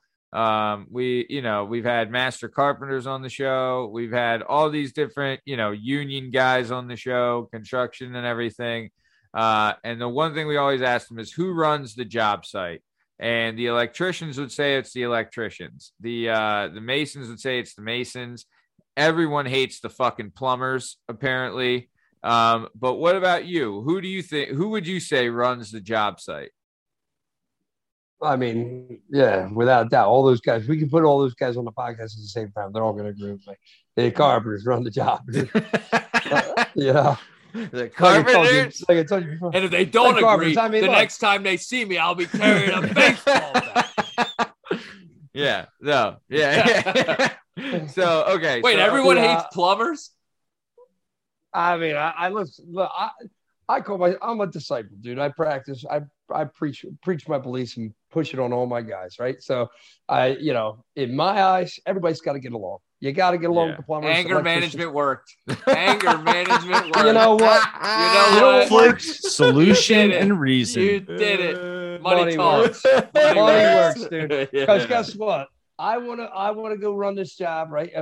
Me as an owner, right? Yeah. If my guys are fighting with the other trades, my boss, which is the general contractor who employs the plumbers, the electricians, the carpenters, the fitters, the floor layers, you know what I mean? The painters, everybody's got to get along. If we don't get along and the contractor doesn't make money, guess who's not going to the next job? Me as the employer. Damn right. My company's not going to get invited to the next big one. Mike, because they're gonna be like, you know what? All his guys are a pain in the ass. Yeah. Mike, I swear to God, the next time you have a talk with your crew about getting along, film it, send it to the show. Listen, you motherfuckers. We gotta get along, or else. No fucking fighting. Look, You pieces of shit. I know the plumbers are jerk offs and the Jerk-off. electricians are fucking pansies, but god damn it, you're gonna work together and you're gonna like each other. Listen, you that's motherfucking kinda pieces like- of shit. If Yeah. you don't get along, the next time I see you, I'm breaking your fucking leg. All right? Yeah, you That's better kinda hope we what don't it's build like, a man. roof because you're getting pushed off of it. All right. You ever fallen off a roof? Not in Florida. A real roof. A real one. Dude, fuck That's it. kind of Yeah. what it's like, you know. Yeah. You gotta. I tell everybody, you know, listen, you gotta get along. You know, if you're not getting along, if we're not making money and we're not making the man money, then we're not going to the next one together. And nobody wants to be out of work. Yeah. That's right. Sure. So You you gotta gotta- lead the you team, gotta- Mike. Yeah. Lead the you gotta team. lead the team, man. You There you go. can't. You know, I wouldn't be a good owner or a good boss if I was leading by example. Yeah. So, but firm but fair. You know what I mean? Yeah, gotta be you firm have to but be. fair. And you lead by example. The hardest workers get the most respect. That's what I always felt. And it's so tough too, because sometimes, you know, I've had it in my past where it's like you're working with certain people and eventually you just get to the point where you can't sugarcoat shit. You got to not necessarily mean. I don't but wear lipstick for nobody. straight pal. up. Listen, dude, Yeah. this is what you got to do. And if you don't like it, you got to take a hike. That's Yeah. it. That's There's it. like a certain sweetness to the people you depend upon. Like there, you know that there's like people you need to get stuff done, so you have to be nice to them. You know the people that you can just be very ignorant to if you have to be.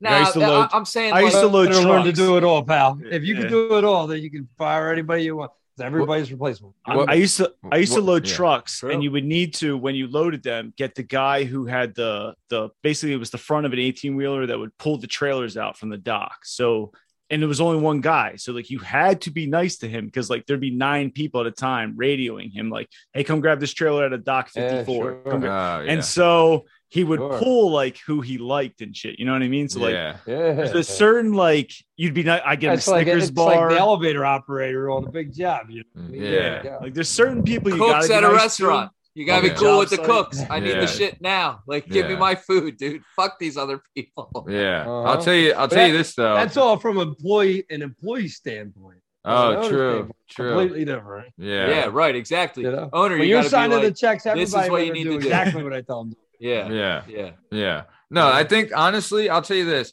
I remember I had a boss, and he's one of the best bosses I ever had. And one of the reasons he was an asshole, but he was the same asshole to everybody.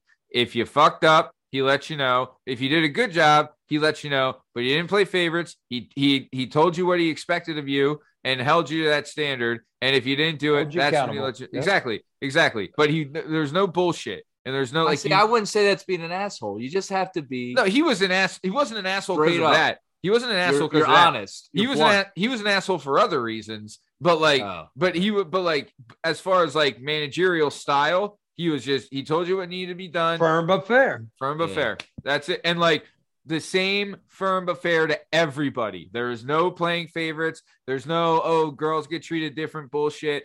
Everyone got treated the same, and I thought that like. And honestly, and shit ran like clockwork. Everyone knew, and then like when you have the veteran guys that like, I'm sure there's guys that are on your payroll, Mike, that are like your veteran guys that these are your like non-commissioned officers that you need to lead by example. And these are the guys that you expect to go out and like, this is how we work. This is what you expect. And this is how you carry yourself. Well, it's been a long road. I mean, I started my business in 2015. 14 technically, but 15 for all intents and purposes, January 2015. And I was still wearing a tool belt for first several years. Yeah. And that's with, we had 20, 30, 40 carpenters, at any given time. And I had my tool belt in my truck at all times. I was on every job site, running, screaming, yelling at people, the whole lot, look, I'm a carpenter too. Tell me I can't. I was topping of my class as an apprentice. I won the carpenter contest. They sent me to Vegas 3 times, and then I got divorced. Yeah. And was okay. Well, no. Let's talk about. I want to talk about that though, because you brought that up when we were doing the pre-show meeting. So there's a carpentry contest that you would eventually go to Vegas and you would eventually win. So what is it? A little mixed up there, but yeah. Okay. So yeah, but what is it? What would you have to do? And then like give us a rundown. What's going on? Okay, so you do a 4-year apprenticeship, and they have like A class, B class, C class. There's 150 kids in it per year, and the first two classes, A class and B class, are like rated by your grades. So if you're an A classman, you're at the top of your GPA. Yeah. And that's for whether it's building stuff or blueprint reading or it's everything together, your attendance, the whole nine. And it's 8 hours once a week for 8 hours. You miss a day of work and you got to go to class or go to the school or whatever. And you got to do that for 4 years. So I was top of my class through I was in A class, I should say, all 4 years. And then you take a test to actually go into the contest, but you have to not only pass this test or grade high on this test, but you also have to have all the credentials to get into the contest, right? So all of A class and B class gets to take the test, and they only take 8 guys of 150, and you spend 8 hours doing shit and building something, and they got TV crews there and the whole nine, and then the winner gets a lot of notoriety within the industry. It's a big deal. What do you build? And I ended up building I think it was like 8x8 pergola. So we built the deck, the pergola, the bench seats, everything with 8 hours and no power tools. No power tools. Oh, wow. Fucking A. No Your forearms must hand have saws, been cooking. Hand saws, hand nailing, Hey, Mike, I got a trip to Vegas for you. If you come build a pergola in my backyard. No, I didn't go to Vegas. I didn't go to Vegas for the contest. I went to Vegas. They further down the line, I became a foreman. I was running work for some companies, bigger companies and stuff like that. And they asked me to go to Vegas because the International Union, which is based out of Las Vegas, picked Philadelphia as one of the stronger unions. And they wanted to start a new program where they were doing a leadership program where they wanted to bring people in, the future leaders of America, which they ended up calling the 300 Hitters Club. So the top 150 guys in the Philadelphia area of 30,000 carpenters, they want to send them out to Vegas, all expenses paid, and train them so that they could come back and manifest those teachings to the workforce, their peers, if you will. Right? So I was selected as one of the top guys to go fly out. Great, man. I went out there and I came back and I started my business.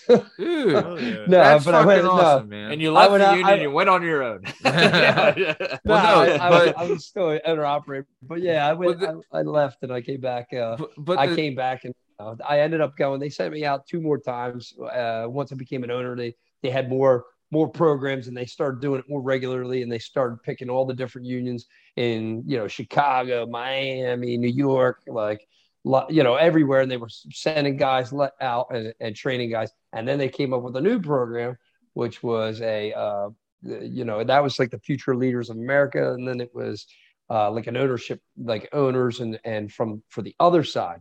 So they wanted the owners and project managers and stuff like that weren't wearing the tool belts to see what these guys were being taught, so they had an understanding of what their employees were going through.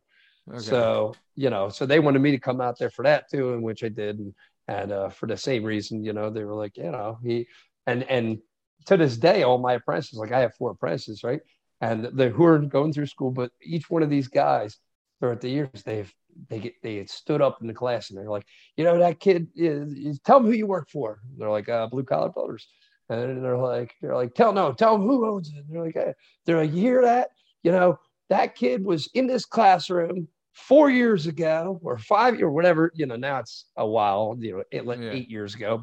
But in 2015, 2016, when I first started my business, I was fresh. I was only out of the apprenticeship for a short period of time. Yeah. So they were like, tell them who you work for. They're like, that kid was top of the class. He was in the contest. You can be too. Using me as so the apprentices would come to. You're the sales pitch. The apprentices would come back to work and they'd be like, "Yo, boss, they talked about you at school today. I'm like, what? They made me stand up and everything. They point me out there. You're like, shit, what'd they say? Yeah. They say? Yeah. I didn't get kicked out of this one. Yeah, I didn't push anyone off of a fucking lift in this class. All right. Everyone was safe. It's true. Dude, yeah. So wait, but they, it was pretty cool. It's pretty cool to hear. Dude, that is good job, dude. No, yeah, fucking dude. No, you should be very proud of that. That is an accomplishment. And like, I know you're selling yourself short, but dude, that is a great thing, and that is something you should be very proud of. And that it's fantastic that you got selected, and you can tell by like, just from talking with you, and you're very knowledgeable, but also like very well spoken and stuff. I can see why they chose you, and dude, it's just a testament to how hard you work and the work you do, man. So you should be very proud of that. I appreciate that, man. I appreciate it. Of course, but I did want to ask this. So when we were talking, there is something different about the carpenters union and like the electricians union or someone else, right? Where it's if you're an electricians union, right, and like they don't get you work, you go on the list, and then when work comes back up, so the way it works with the electricians and the plumbers, so it's my feeling that everybody, the unions get a bad name, right? So you've heard it. Union guys are like, oh yeah, we're the best, we're the bomb, blah blah blah. It's like, bro, you have 3% of the U.S.'s workforce, 3%. Okay, so settle down. Union versus non-union, you know what I mean? Yeah. But they do get a bad rep. I'm sure you guys all hear, union bums, this, that, and the other. Right? Part of what contributes to that is the fact that these guys, they mandate the work, right? So if you're an electrician, you go on a list, and that list, you get a job starts, and the guy calls and says, hey, I need 4 electricians, and he's got to call the hall, and the hall says, okay, well, Johnny's at the top of the list, so he gets a job first, even though he sucks. And then the next guy, he goes, and they're like, these guys blow. Every time you guys say I call a hall, I get it. Well, the carpenters solicit their own work. So I could get laid off. If I lay one of my guys off, I say, yo, listen, you suck, kick rocks. He says, all right, fuck you, Mike. I got friends. All right. And he calls his buddy up, and he says, yo, you guys hired? They're like, yeah, you used to work here, 3 months ago. Hey, you were always pretty good. Come on. I got work for you tomorrow. Boom. Doesn't have to go on ahead. So what happens is when work's flowing, everybody's working, right? But when 2009 happens and there's a recession and there's no work, guess who rises? The cream rises, right? Yeah. So you get all the guys that are like actually good carpenters, the ones that are actually making guys like me money, you know what I mean? Which is what I constantly was preaching all through 2009, 2010. One of the reasons I worked all the time, because I would tell everybody, I'm like, screw you. You can lay me off. I'm going to work until I'm out of work. You're going to lay me off, and then somebody else is going to want me to make that money, and I'm going to work till that guy's out of work. Yeah. And while all you guys are sitting around going, hey, slow down. I think this job's coming to an end. They're going to have layoffs in a week or two. Like, got to drag it out a little bit. Let me space the work out. I'm like, nah, dude, I'm going to bury you in your attitude, and I'm going to go. Yeah, I'm going to get hired by the next guy because I'm a good worker. Yeah. And it's like, it really is, which is why they were sending all those people to Vegas. It's a mindset, man. It's that negative mindset. It just catches, and it becomes like a cancer. Yeah. But you could be the same thing in reverse. You could be one of the positive, part of the chemo treatments, if you will. And you can be the positive and be like, yeah, look, dude, you could be cool and work your butt off and not be out of work. Yeah. Like, it works that way. If you're making somebody money, you will stay employed. Yeah. I've noticed the best workers in the unions always seem to be working. Yeah. Yeah. I mean, it's at rocket science. It doesn't, forget about, just take the word union out of that. Yeah. The best workers are always working. True. Dude. And be a good employee. Wake up, do your best, make your boss as much money as you fucking can, and guarantee you're going to get a raise. You're going to keep succeeding. I'm ready to go, Mike. Let's do this. It's crazy that, like, if you true, work though, hard, right? yeah, it's true. you work hard, you do a good job, you take pride in your work, you follow the rules, you show up on time. It's crazy how much work you'll get. Everything else will fall into place. Fucking A, man. Dude. Everything else. Man. So before you got not a life lesson for everyone. Exactly. That's a working perspective. How about that? That's the fucking work. Hey, man, that is the working perspective. We preach that on here big time. So you hear that, J-Dub? You piece of shit. I mean, look, not everybody wants to get no more off eating Cheetos in the bed, man. While you're no more puff Cheetos, you piece of shit. Yeah, dude, I worked manual labor from fucking 8 to 19. All right, I'm gonna take a couple years. 8 years old to 19. Yeah, dude, none of you I was on the real roof. Yeah, dude. None of you were laying tar at 7. All right, yo, when you get an office job with PTO. I don't want your soul. It'll definitely eat your fucking soul. This dude is so obsessed with PTO. It's unbelievable. Mike, do you have PTO? It is unbelievable. Do I give PTO? Do you have? I do, but it's not accrued PTO. It's just standard PTO. Same. I don't have accrued either. It's standard, right? But Tom works in an industry where he can't have PTO because if he doesn't work, he doesn't get paid. TPO roofs. Do you do TPO roofs? For companies, what's that? Yeah, sure. Why? Yeah, TPO. It's like a rubber roof. You can put grass on it. It's just white. All the highlight. No, that's not what TPO is.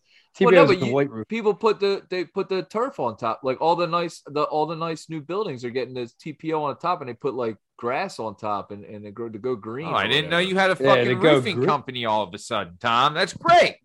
I was talking to a roofer today, and I said, "What do I ask someone that does roofs? What should I ask him?" He said, "Ask him about TPO." I put TPO with blah blah. I'm like, "All right, I might need a roof soon." What up, Mike? I'm gonna hit you up in a little bit. All these new buildings are putting TPO in. TPO, it's green. If anyone would TPO is white. They might not the color, not the color. I meant like going green. Oh, you mean like going green? Yeah. No, but TPO is like a white. I don't know. It's a plastic roof, essentially. You know what I mean? It's for commercial use only. You know what I mean? Very rarely do you see it in a residential space. EPDM's black, TPO's white.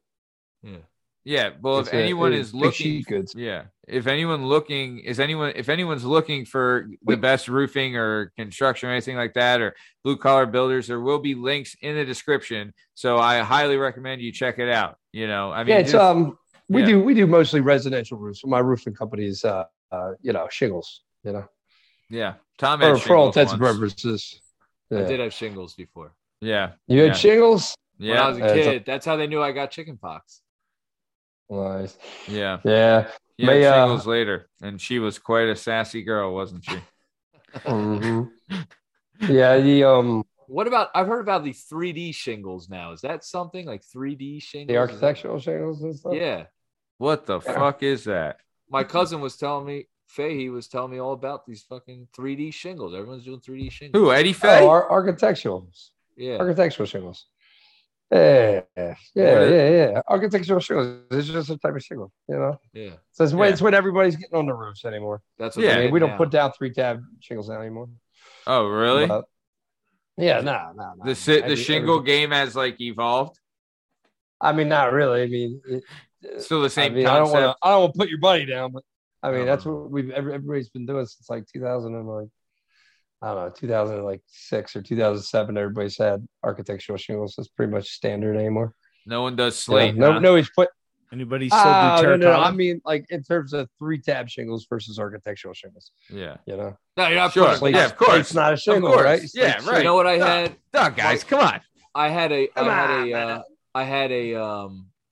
like my front porch. I had like a porch build or whatever, right? And so humble brag. I wanted to have the shingles match the ones I already had, which are I guess older shingles. And I was like, well, just put whatever the fuck is on the roof. You know what I mean? Same thing, match it. I don't know. And he's like, well, they're doing 3D shingles now. And I was like, well, when I got to replace the roof, I'll replace all of them. Just match what's up there now. So that's why I guess he was telling me 3D. I didn't know, whatever. Okay, that makes sense. Yeah.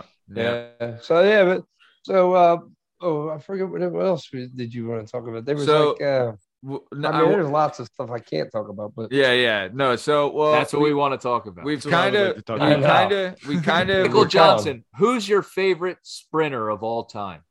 Yeah, right. Me, obviously. Michael Johnson. Fucking prick. What the fuck? Gotta be his favorite sprinter of all time. Did you have like the gold Nike the gold shoes? The gold shoes? The gold shoes? I didn't have anything. I was a Dickies, Who has gold shoes? like Dickies and Vans guy. Oh yeah, man. Everybody was. All motocross. Remember Etnies? Did you have Etnies back in the day? Etnies. I had some fucking Etnies and some DCs. Fox John Racing Cardiel gear. 2s. Oh, you must have been fucking dripping in Fox Racing gear. You kidding me? Oh my god, yeah. Were you sponsored when you were racing? Yeah, I was sponsored by Monster Energy Drink. I was part of the Monster Army and stuff. Oh fuck. Yeah, they used to send me cases of Monster and all sorts of good stuff. Dude, I remember I had a. Do you drink that? Do you still drink Monster Energy Drink? Nah, I like Red Bull, honestly. Dude, what is it? Red Bull? Red Bull. It gives you wings. Monster fucking gets me, dude. I'm like, damn, this is too much. Yeah. Monster. What about the Bangs? Have you had the Bang energy drinks? Me? Yeah. I try to live pretty healthy, man. I try to stick to water and whiskey. Doesn't even eat whiskey and water. Me and you, buddy. Oh yeah, Justin, you're living clean. Proof. Yeah, none of that caffeine nonsense. Healthy. Yeah, you're just a fucking health magnet. You are. I don't need anything to get up. I just gotta take a bunch of stuff to get back down. Is that because you're a bachelor? You're like, I want to look good. I'm eating clean, or like, were you always clean living? Oh, me or JR? You. Oh yeah, always. Like I didn't start partying or drinking or doing anything until after my fight career. Yeah. Dude, I'll tell you what. No crazy, none of that crazy stuff until I mean, like I said, when I went through my divorce, man, it was a little rough. Bad news, man. Yeah, like I said, rough paper. I went to the in a bad way. Like I said, I was working. I gave up fighting. Yeah, I was raising the kids, building bikes, building Harleys. Riding with club guys down South Philly, and when shit hit the fan, it was like I wasn't fighting. Well, not fighting in the cage anymore, I should say. I stopped training for a year or two. I started my business up, and I was just going just like tunnel vision for just angry at the world, man. Yeah, you had some aggression. You didn't have an avenue of where to release it, and then you started going to the gym and uppercutting people, and things worked out. I came back to it, a couple years later, but there was a couple years. I just started going out and hanging out, and then next thing you know, everything is bar fights and all sorts of stuff. You grow out of that. I'm saying you've always eaten somewhat healthy. You never were like I'm gonna eat pizza and hoagie. I mean, up until like the last, I would say 2 years. I'm 36, and I'm paying for it now. Like I was up, 5:00 this morning, went to the gym. I started back on that routine again. Nice. So when you're at the gym, I was at the gym this morning, and there's this guy I don't even fucking know. I never met him, never said a word to him. You want to hit him? Yeah. I'm at the gym. He walks in and I see him there all the time and I go, this fucking douchebag. That's the first thing I thought. I'm like, I don't even know this guy. I don't even know this guy. Oh, all the time. But then you see like all these girls walking around and I'm like, dude, what the fuck? All the squat racks are taken up because they're doing all the squats. Then they're doing those hip fucking thrust fucking things. Dude, I mean, it's you know what I did? I bought a fucking I bought a squat rack from my office. I got a big warehouse over in North Wales. Yeah. And I bought like one of those, it's like a squat rack and it's a PRX system. I don't know if it folds off the wall and stuff. I used it for like a few months. I gotta tell you. No. I mean, it's great. I just can't keep myself motivated to keep doing it. And I don't want to go to work at 5 a.m. Yeah. So I started right now. I'm in this kick where I'm trying to go to the gym. It was great because you never have to wait on a squat rack. You don't have to ever wait for bench. You don't have to ever wait for any of that stuff. But then this morning I started over at that LA Fitness over in Montgomeryville.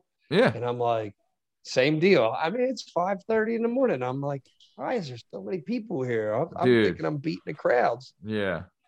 And the chicks there, I got up early, went to the gym. No, I'm just kidding. I just showered today. I was proud of myself. That's all. You know, that's got up, Cheetos. Showered. That's Puff Cheetos right there. Yeah. It's gonna turn into a. Dude, I'll tell you, you say that, but Justin is surprisingly like a really good athlete. Right? He would. So Rich used to have 2 locations for the gym. There was one in Hatfield, the one we go to, and then there was another one he had in Norristown, like on Ridge and I guess like Valley Forge Road, like right around there.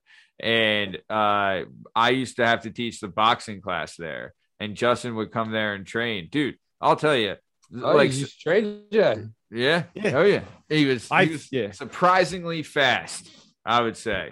I haven't done anything for 2 years during the pandemic. I've done nothing. And my buddy owns Keystone Sports up on 309. And I was over there the other weekend. We were running fly routes, and I was exhausted Kevin. After 47 seconds, I was exhausted. I finally hung the pull-up bar. I was like, I have to start doing stuff. Yeah. You can jump rope. We're gonna get there. Oh, I can. I can jump rope. The best, dude. Dude, the best. When we've had one. Justin's been here for Padilla, Aaron Rosenthal, John Dorito, Chad Kilhefner. Now he was at the Henzo Gracie Roundtable last week, right? And each time Justin has said, "I'm gonna get there. I'm gonna start training. I want to start training." Each time. I mean, they got my nickname is No Show. Like, we're in a group chat. There's like 30 of us, and they got me nicknamed No Show because I don't show up ever, and and mostly because of work. Honestly, it's not because.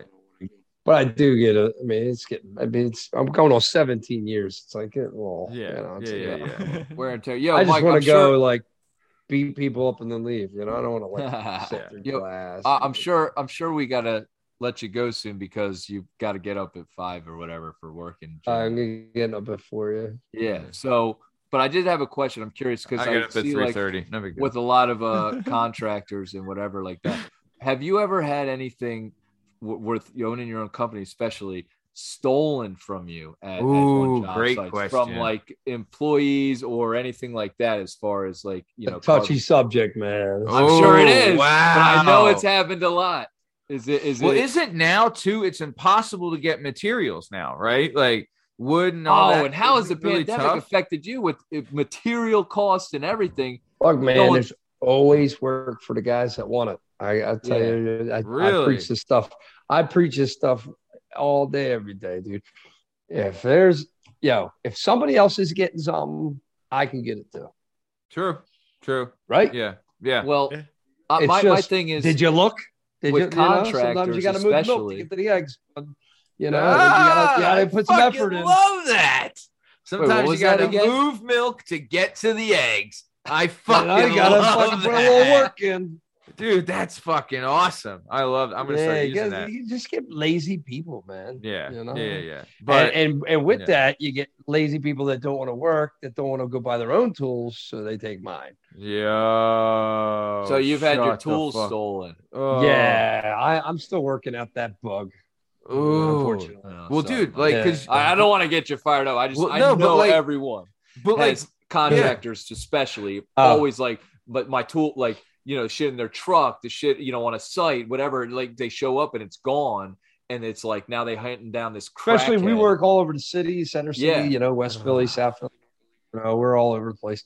I've had all sorts of shit stolen from job sites. I've had, to be honest with you, the worst thieves are your own employees. Your own employees, right? They're on some shit, and then they're like, it's so hard, man. It's getting easier as I get my business keeps growing. You can spot them. You can spot them a mile away. You're like, nah. As my business is growing, the model changes a little bit, right? So I'm, instead of doing 10 small jobs, I'm doing 3 big ones, right? So now I have less tools all over the place. And instead of needing, if you're doing 10 jobs, you need 10 of that tool.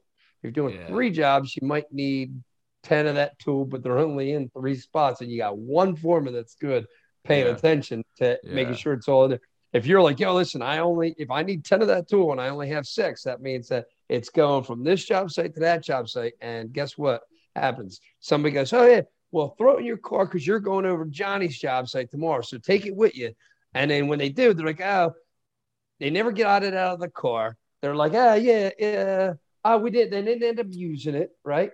Or for whatever reason that day. Yeah. So yeah, man, fucking getting stuff stolen from your job and all that. It's a fucking biggest pain in the ass, but want to keep it moving. So before we get out of here, I just want one, like we said, in the description of this episode, we'll have the links to Blue Collar Builders. We'll have the links to Top Peak Roofing. I'm telling you, great stuff. If you need any contract work or anything like that, or any roofing, hit these guys up. You'll be very happy with what you get. But before we get out of here, Mike, is there anything you'd like to say to your adoring fan base before we take off? No, man. Just keep after it, you know? Yeah. Keep working hard. Keep making a man money. Keep grinding, you know? Nice. Love it. Hey, man. Normal stuff. We pledge allegiance to the grind, man. That's it. That's you it. Ain't kidding. You know, hard work. That's the only way. Hey, you ain't kidding, man. That is the only way. Absolutely. And I know we're usually in agreement with this, Justin and Tom. I think you'd agree also. But Mike, if you'd be willing, we'd love to have you back on the show. Yeah, man. for sure. This was fucking awesome, dude. This is really, really good. And Mike, we're wondering if anyone ever is supposed to be on the show and they bail last minute, can we send you over to their house maybe to make sure that we missed a big chunk of stories in my life, but I used to get paid to do that. Yeah. Part two. Dude, yeah, I get some good stories for that too. Nice. But you know, Mike, your stories were incredible, dude. Honestly, I was like, dude, this guy's incredible. This is awesome. Yeah, you should have your own Christian show. school can do. I'll tell you what. Yeah, send your kids to private school. Mike, I got a question. How many tattoos do you got? My whole leg and this half of my body. So you don't you've lost count, I guess, or is it just like sleeves? It's all continuous, you know. But I saw on the one hand there was something. I just didn't know what it said. This one says work, and this one says hard work. Hard work. Oh, that's fucking badass. That's good in two ways, because it's like work hard, you know, it's your thing, but then you're gonna get hard work with these hands here, right? Yeah. I've never had anybody Cheetos with complain these. about it. Nice. I haven't. Yeah, you know, J Dub kisses his butt. It's you know, we used to have a joke. We used to joke around. My buddy's got a tattoo on his when we got our hands done at the same time. It was years and years ago, and his say "don't care," and I said, I don't know if I would do that if I was being a carpenter. And where do you put the apostrophe? Between the knuckles. He goes, no. I'm like, just think about it. You're doing crown molding in somebody's kitchen. You know, which guy do you want? Care. Yeah, you know, which guy do you want? I want the guy that says hard work. Yeah, I don't want the guy that says don't care. It's like, all right, we're between these two guys. I got the one guy, and okay, the hands say hard work. The other one says don't care. Who do I want in my house? Yeah. Toss a coin. Yeah. Let me introduce you to my chef. What's his tattoo say? It says "don't wash" on his knuckles. Yeah. But he's a great chef. He just doesn't wash his hands. Just says raw food. What? Yeah, raw food. Nice. One hand says Sal, the other one says Manila. Yeah. Nice. So okay, cool. So yeah, like we said, please check out the links in the description for Blue Collar Builders and Top Peak Roofing. Tom, before we get out of here, anything you want to say to the legions of your adoring fans before we take off? Hard work, brother. That's it. Hard work. Me and Mike's got me fired up. I'm ready to go out. I'm gonna hit the gym tomorrow. I'm gonna do my shit. Let's go, Mike. Are you gonna confront the douchebag at the gym? You know what? Next time that douchebag at the gym sees me, guess what I'll be carrying?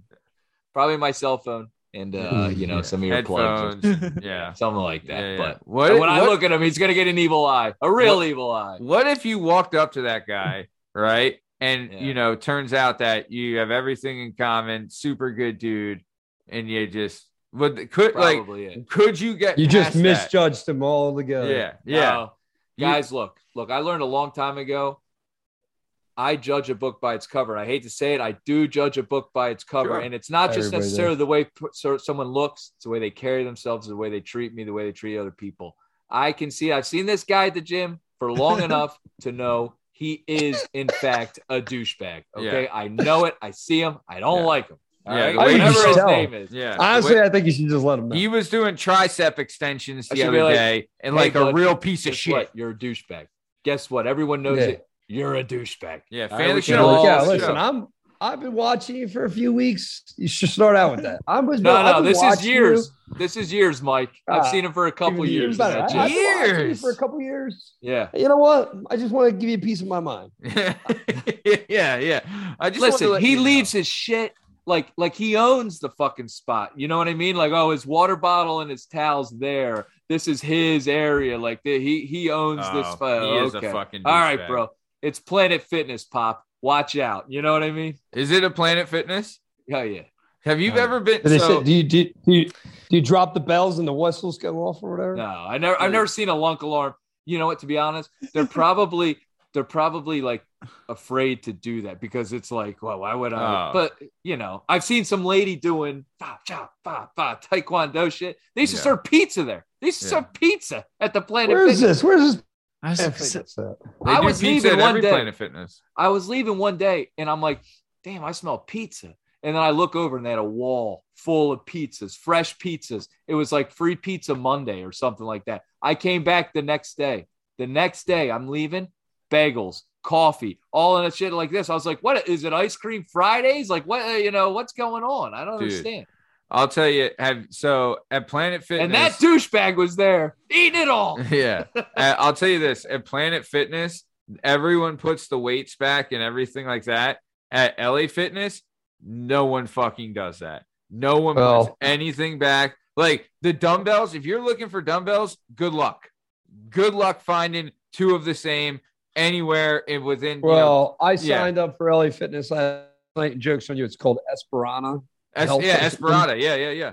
Esperada Health or something. Yeah. Maybe it's maybe they're revamping their ways. Well, I mean, I don't do heavy weights anymore. I'm not on heavy weights. You know, I'm with you, man. Nothing over 225. It's like, I'm getting. Yeah, me too. 225. Yeah. That's right. Yeah, 225 like 20 times. You know what I mean? Yeah. No, seriously, I'm a high rep. I mean, like if you're doing squats, deadlifts, anything, like 225 is like, all right. Yeah. I don't mean, I used to do all that crazy heavyweight. It's like, yeah, dude, everything hurts anymore. Yeah, my knees and my back can't take it anymore. It just shoot them, dude. Yeah, I know Yeah. I know who's the fight. Yeah, I know that Esporta Fitness have heavy bags too, which is nice. What are you gonna say, Justin? No, he's saying just shoot him. I was like, yeah, there's no time for fighting nowadays. It hurts. This is all I need to lift right here. Bing, bing. Yeah, I've been lifting this pretty good. I just did 10 reps. I used to love getting in fights. Now I'm like, nah, I just fucking need a lever shoot you. That's why I got it. Well, dude, when you were fighting full time, right? Did you get in fights when you were fighting full time? Because they would have thrown the fucking book at you. Right. Yeah, I mean, again, long story, but when I was going through my divorce, I ended up with 4 restraining orders on me from the affair E, if you will. You know, the guy that she was fucking. You know, long story short, the guy she was having an affair. Dude, wow. All right, so she was an affair. No matter what happens, you are 1,000% coming back on this show. Dude, I am. Dude, the longer you stay on, the more interest that I've got. We wasted so much time in the beginning. We wasted so much time on cheese. We were talking about cheese puffs and God knows what. Yeah. Oh man, yeah. So I ended up with 4 restraining orders on. They upped the security at their wedding and stuff. Because what happened? Were you gonna crash the wedding? Wait. Might have. She married the fucking guy? No. So the neighbors across the street. So we lived in Delaware County. Okay. And beautiful Delaware County. Big stuff. Yeah, fucking Delco. Yeah. So we moved to Delco so I could fight professionally because I was closer to the city. It was a shorter commute. Yeah. Right. So I was living down there for a 4 years. And the neighbors across the street, they were engaged. And, I'm going all the time. So, of course, I'm a piece of shit, right? All he does is work. And if he's not working, he's training. And I'm left here to drink wine and hang out with my girlfriends in the block and raise all the babies together, right? And they're like, you know what? That's great. That's horrible. What a piece of shit, right? So then the girl's like, you should meet this guy. He's they went to college together or whatever. And I guess while I was working over one weekend up in the Lansdale area, I stayed with one of my buddies, a union carpenter. I used to trim houses on the side as some of our side work. And so she went down the shore with the kids, and I went to work all weekend. And that's where they all got hooked up or whatever. And then there was an ongoing affair for a little while till these two people, our neighbors that were getting married, they were like our age. There was a big bachelorette party. My ex-wife used to fist fight all the time. I mean, she got thrown out like 3 of my professional fights. And I was in the bachelor party, like at the bachelor party. This is down in the Ocean City, Maryland. And all the girls were staying at somewhere else on the island or whatever. And they give us a call and they're like, listen, you got to come pick up your wife. And I'm like, what do you mean? They're like, yeah, she's not in the wedding no more. She's kicked out. She beat the shit out of the bride. Long story short, what happened is, I don't know what happened between her and the girl, the bride, but the bride essentially, they were all drinking and drunk, and essentially said, hey, I just got off the phone with Mike, because I guess she overheard my wife at the time talking shit, and she came in. She was like, I just got off the phone with Mike, like insinuating I'm telling her about your affair, right? And my ex-wife beat the hell out of her. I mean, bad. So they had to postpone the wedding. Well, between that time and when the wedding was, I get a call. I'm at the King of Prussia Mall building a mall store. I'm running a store at the mall. And I get a call, and I'm like, all right, this is my neighbor, the guy. And he's like, I can't do it anymore. I got to tell you what's going on, blah, blah, blah. So he rats my wife out. He's like, yeah, she's, his fiance, her name's Missy.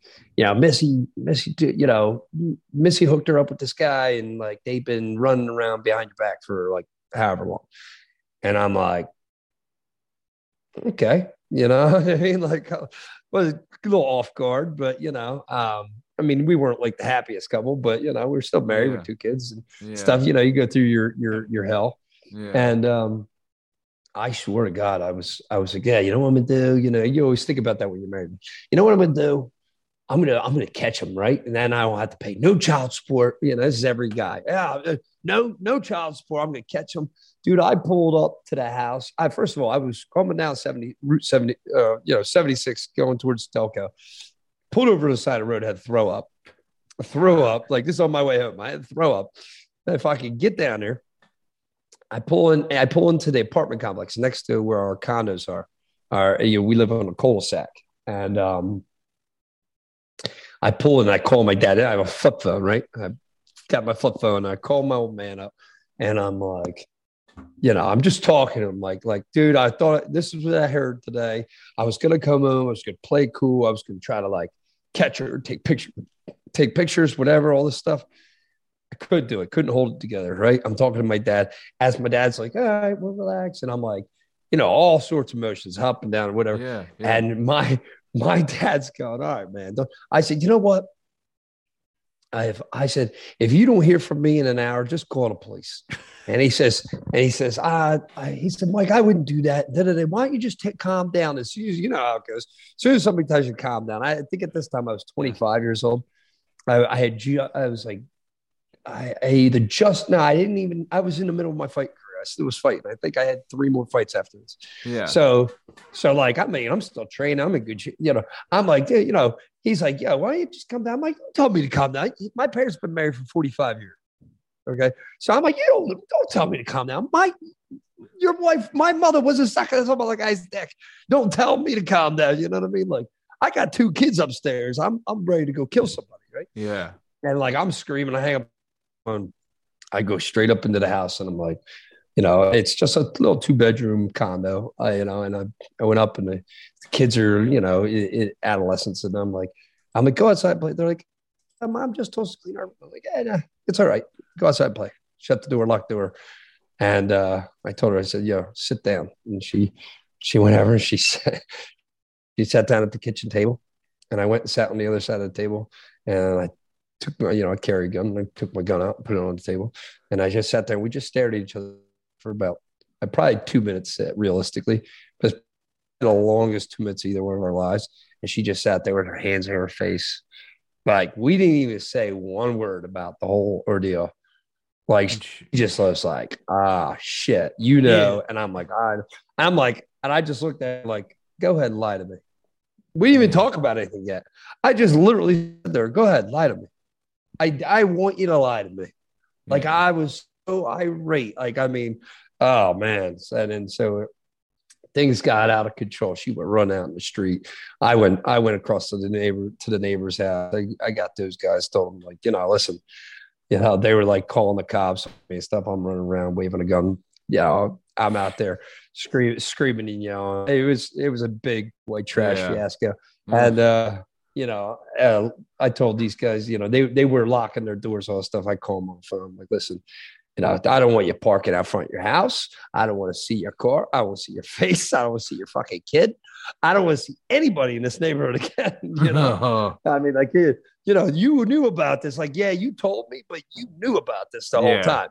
Yeah. And you didn't tell me near soon enough. Yeah. You know what I mean? Yeah. But you're letting this shit happen while I'm slaving They away. set it up. Yeah. It's not like you're out. Yeah, it's not like you're a piece of shit out drinking, out gambling, out missing. Like, you're out fucking doing construction or fighting. Yeah. Get the fuck out of here. I mean, look. I mean, no one's a saint, but keeping you here.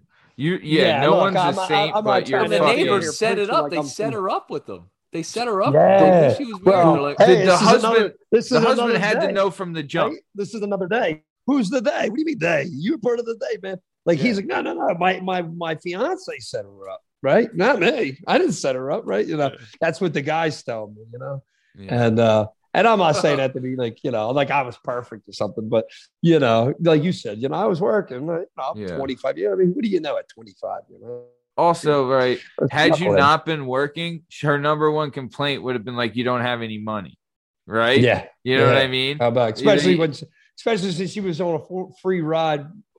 Yeah, you're paying for her fucking nursing. Her to go to nursing school, yeah.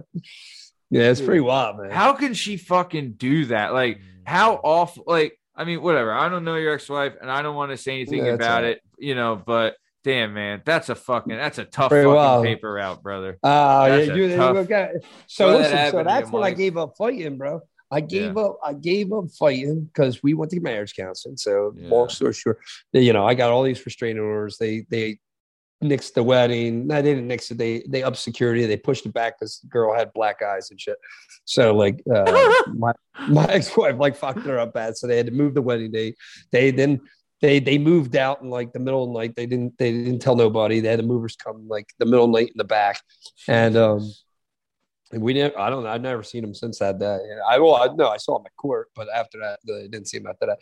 And to answer your question, they threw the book at me in court, or they tried, and for being a professional fighter and stuff, that stuff. But it's not like we went the history of like. No, they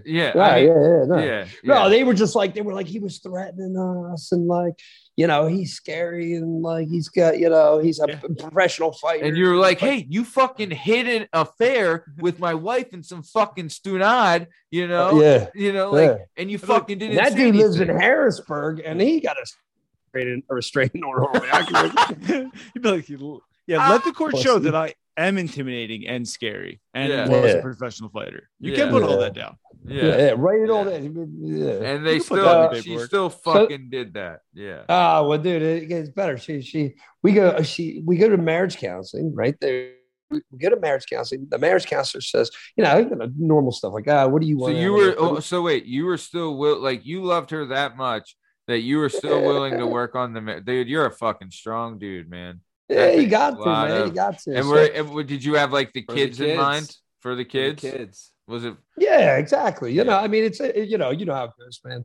Like, look, we were young, right? We were like 19. We got together. We were two. I was going to say that when you got married, you were really young. You were really young. If I married the girl I was with when I was 21. Fucking God. Thank God I didn't marry the girl I was with. And not that she isn't a nice girl, but we aren't. It wasn't for us. Yeah, man. Yeah. Oh, wait, you got divorced? No. I'm saying if I had married her, and I can't and I don't hate her or anything like that, but it would not have worked out well. I hate my ex. Nah, I'm we're we pretty didn't good get to that level of you know what I mean. It was over before it got. Man, it got way worse before it got better. Yeah, so we left. So we went to marriage counseling, right? I'm still fighting. It had to be, it had to be right there at the end because I remember we were in marriage counseling and I had my last pro fight was somewhere short after that. We're going to marriage counseling and part of the thing was, what do you want? And what does she want? Right. And what did she want was, I want my husband to give up the career, the fighting career, give up the dream. Right. Cause I wanted to be world champion the whole night. Right. Yeah. And they're like, with the lack of support and all this other stuff, I had I lost a couple of fights there at the end, and it was just all right, it wasn't going my way, whatever. And so I was like, okay, whatever. So I quit fighting. I my last professional fight, I dropped the guy with a body shot. Love it. And I got robbed of that fight, honestly, in all reality. But Dan Merkley, I stopped it because of I had a giant gash in my eye. But nevertheless, so I had already was in a bad mental space where I was like, this is bullshit, another robbery. And so she was like, I wanted to quit fight. So I did. I stopped completely, cold turkey. Cut it shot. And so the what is it called? The counselor was like, listen, we're there in the counselor, and the counselor's like, well, you asked him to do this and he did, and you asked him to do that and he did. She's like, yeah, well, he doesn't want to. Well, and the counselor's like, being the normal level-headed guy, was like, well, I mean, nobody would want to give up their hopes and dreams, but the fact still remains that he did it. Yeah, at your wish. Yeah. You asked and he did it, so you can't really keep holding all this resentment towards him, right? Meanwhile, this bitch is fucking still sleeping with half the neighborhood, and I didn't even know it. And dude. So we had some pretty fun times. She must have been great in bed, though. I mean, she must have been incredible, right? Mom, the mom, your kid, you love your life when you're 20 or whatever. Yeah. Listen, I've been divorced for almost a decade, so it's not that big a deal to me anymore. Plus, too, you're at that age, right? Dude, I'll tell you this. I remember the first girl that would have sex with me consistently. I thought I was going to marry that girl. Thank God I did not. Once you have kids with them, then you know what I mean? My parents, I didn't come from a broken home, so my parents are still together to this day. They're going on 40-something years. And, so I got that, that fighter mentality. I want to fight to keep it working. And all that stuff. And, so she used to booze up with all the girls on the block, right? I mean, so we would literally, I'd be up at, 3:30, 4 o'clock in the morning, getting ready to go to the city to work. And she would say it was a Thursday night. It's Friday morning, right? Thursday night. She'd be out boozing. And I'd say, yeah, listen, babe, can you come home at 1 o'clock in the morning? That's a fair compromise. I can't really sleep until you get home. And I'd like to get a couple hours of sleep before I'm going off to work. She'd say, yeah. She would come home till 2, 3 o'clock in the morning. Well, the times that it was 3, well, what are you doing between 2 and 3? We live, in a less than a mile radius of every bar under the sun here. And so, I don't know how familiar you guys are with Delaware County, but there's another dive bar down there that I ended up kicking the door in and dragging my wife out to bring her back home. It was pretty. What's the name of the bar? Dino's. It burnt down. It was on McDade Boulevard. Oh, Jesus. Okay.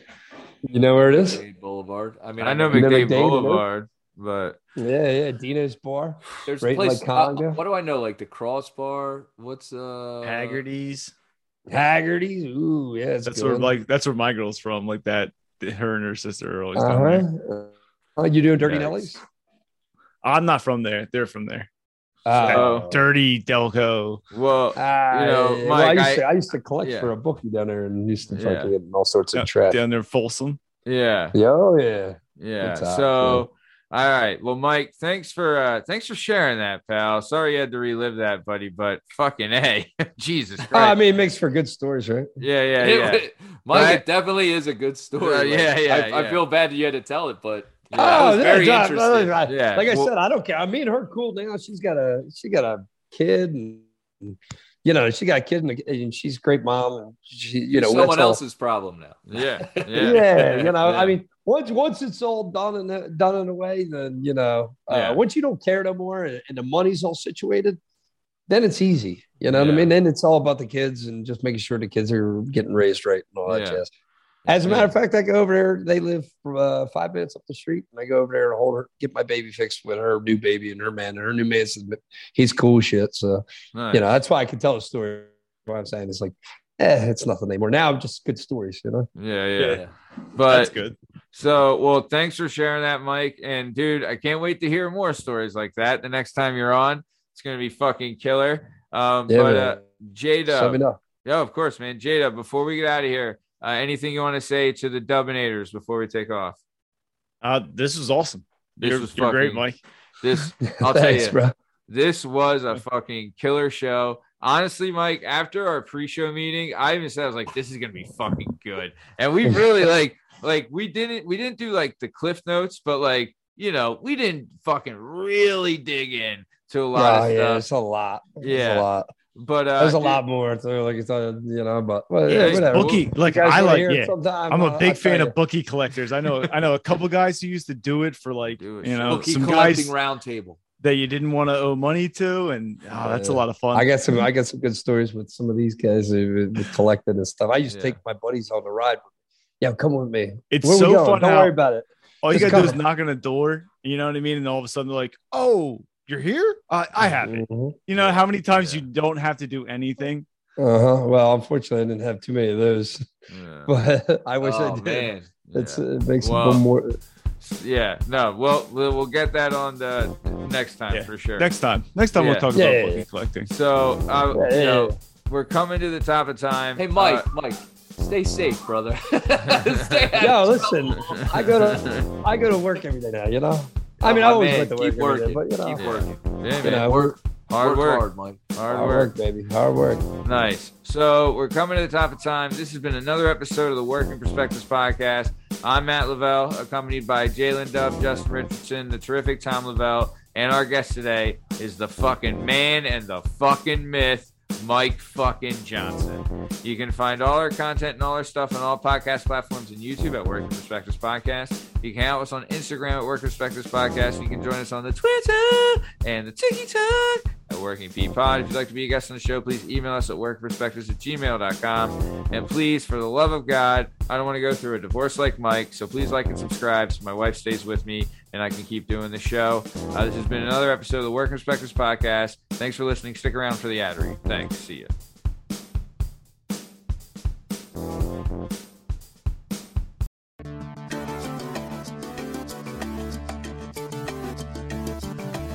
Do you have a message or a story inside of you that you've been waiting to tell?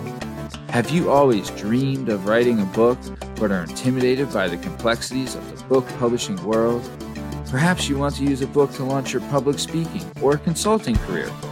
If so, please reach out to Scott and Bell Publishing, located right here in beautiful Philadelphia, Pennsylvania. Scott and Bell Publishing handle all genres and authors with all experience levels. Scott & Bell Publishing gives authors 100% creative freedom and a higher royalty split. They can be found at www.skotbell.com. That's www.S as in Sam, K as in Kite, O as in October, T as in Tom, B as in Boy, E as in Edward, L as in Larry, L as in Larry.com. That's Scott & Bell Publishing, where the authors go.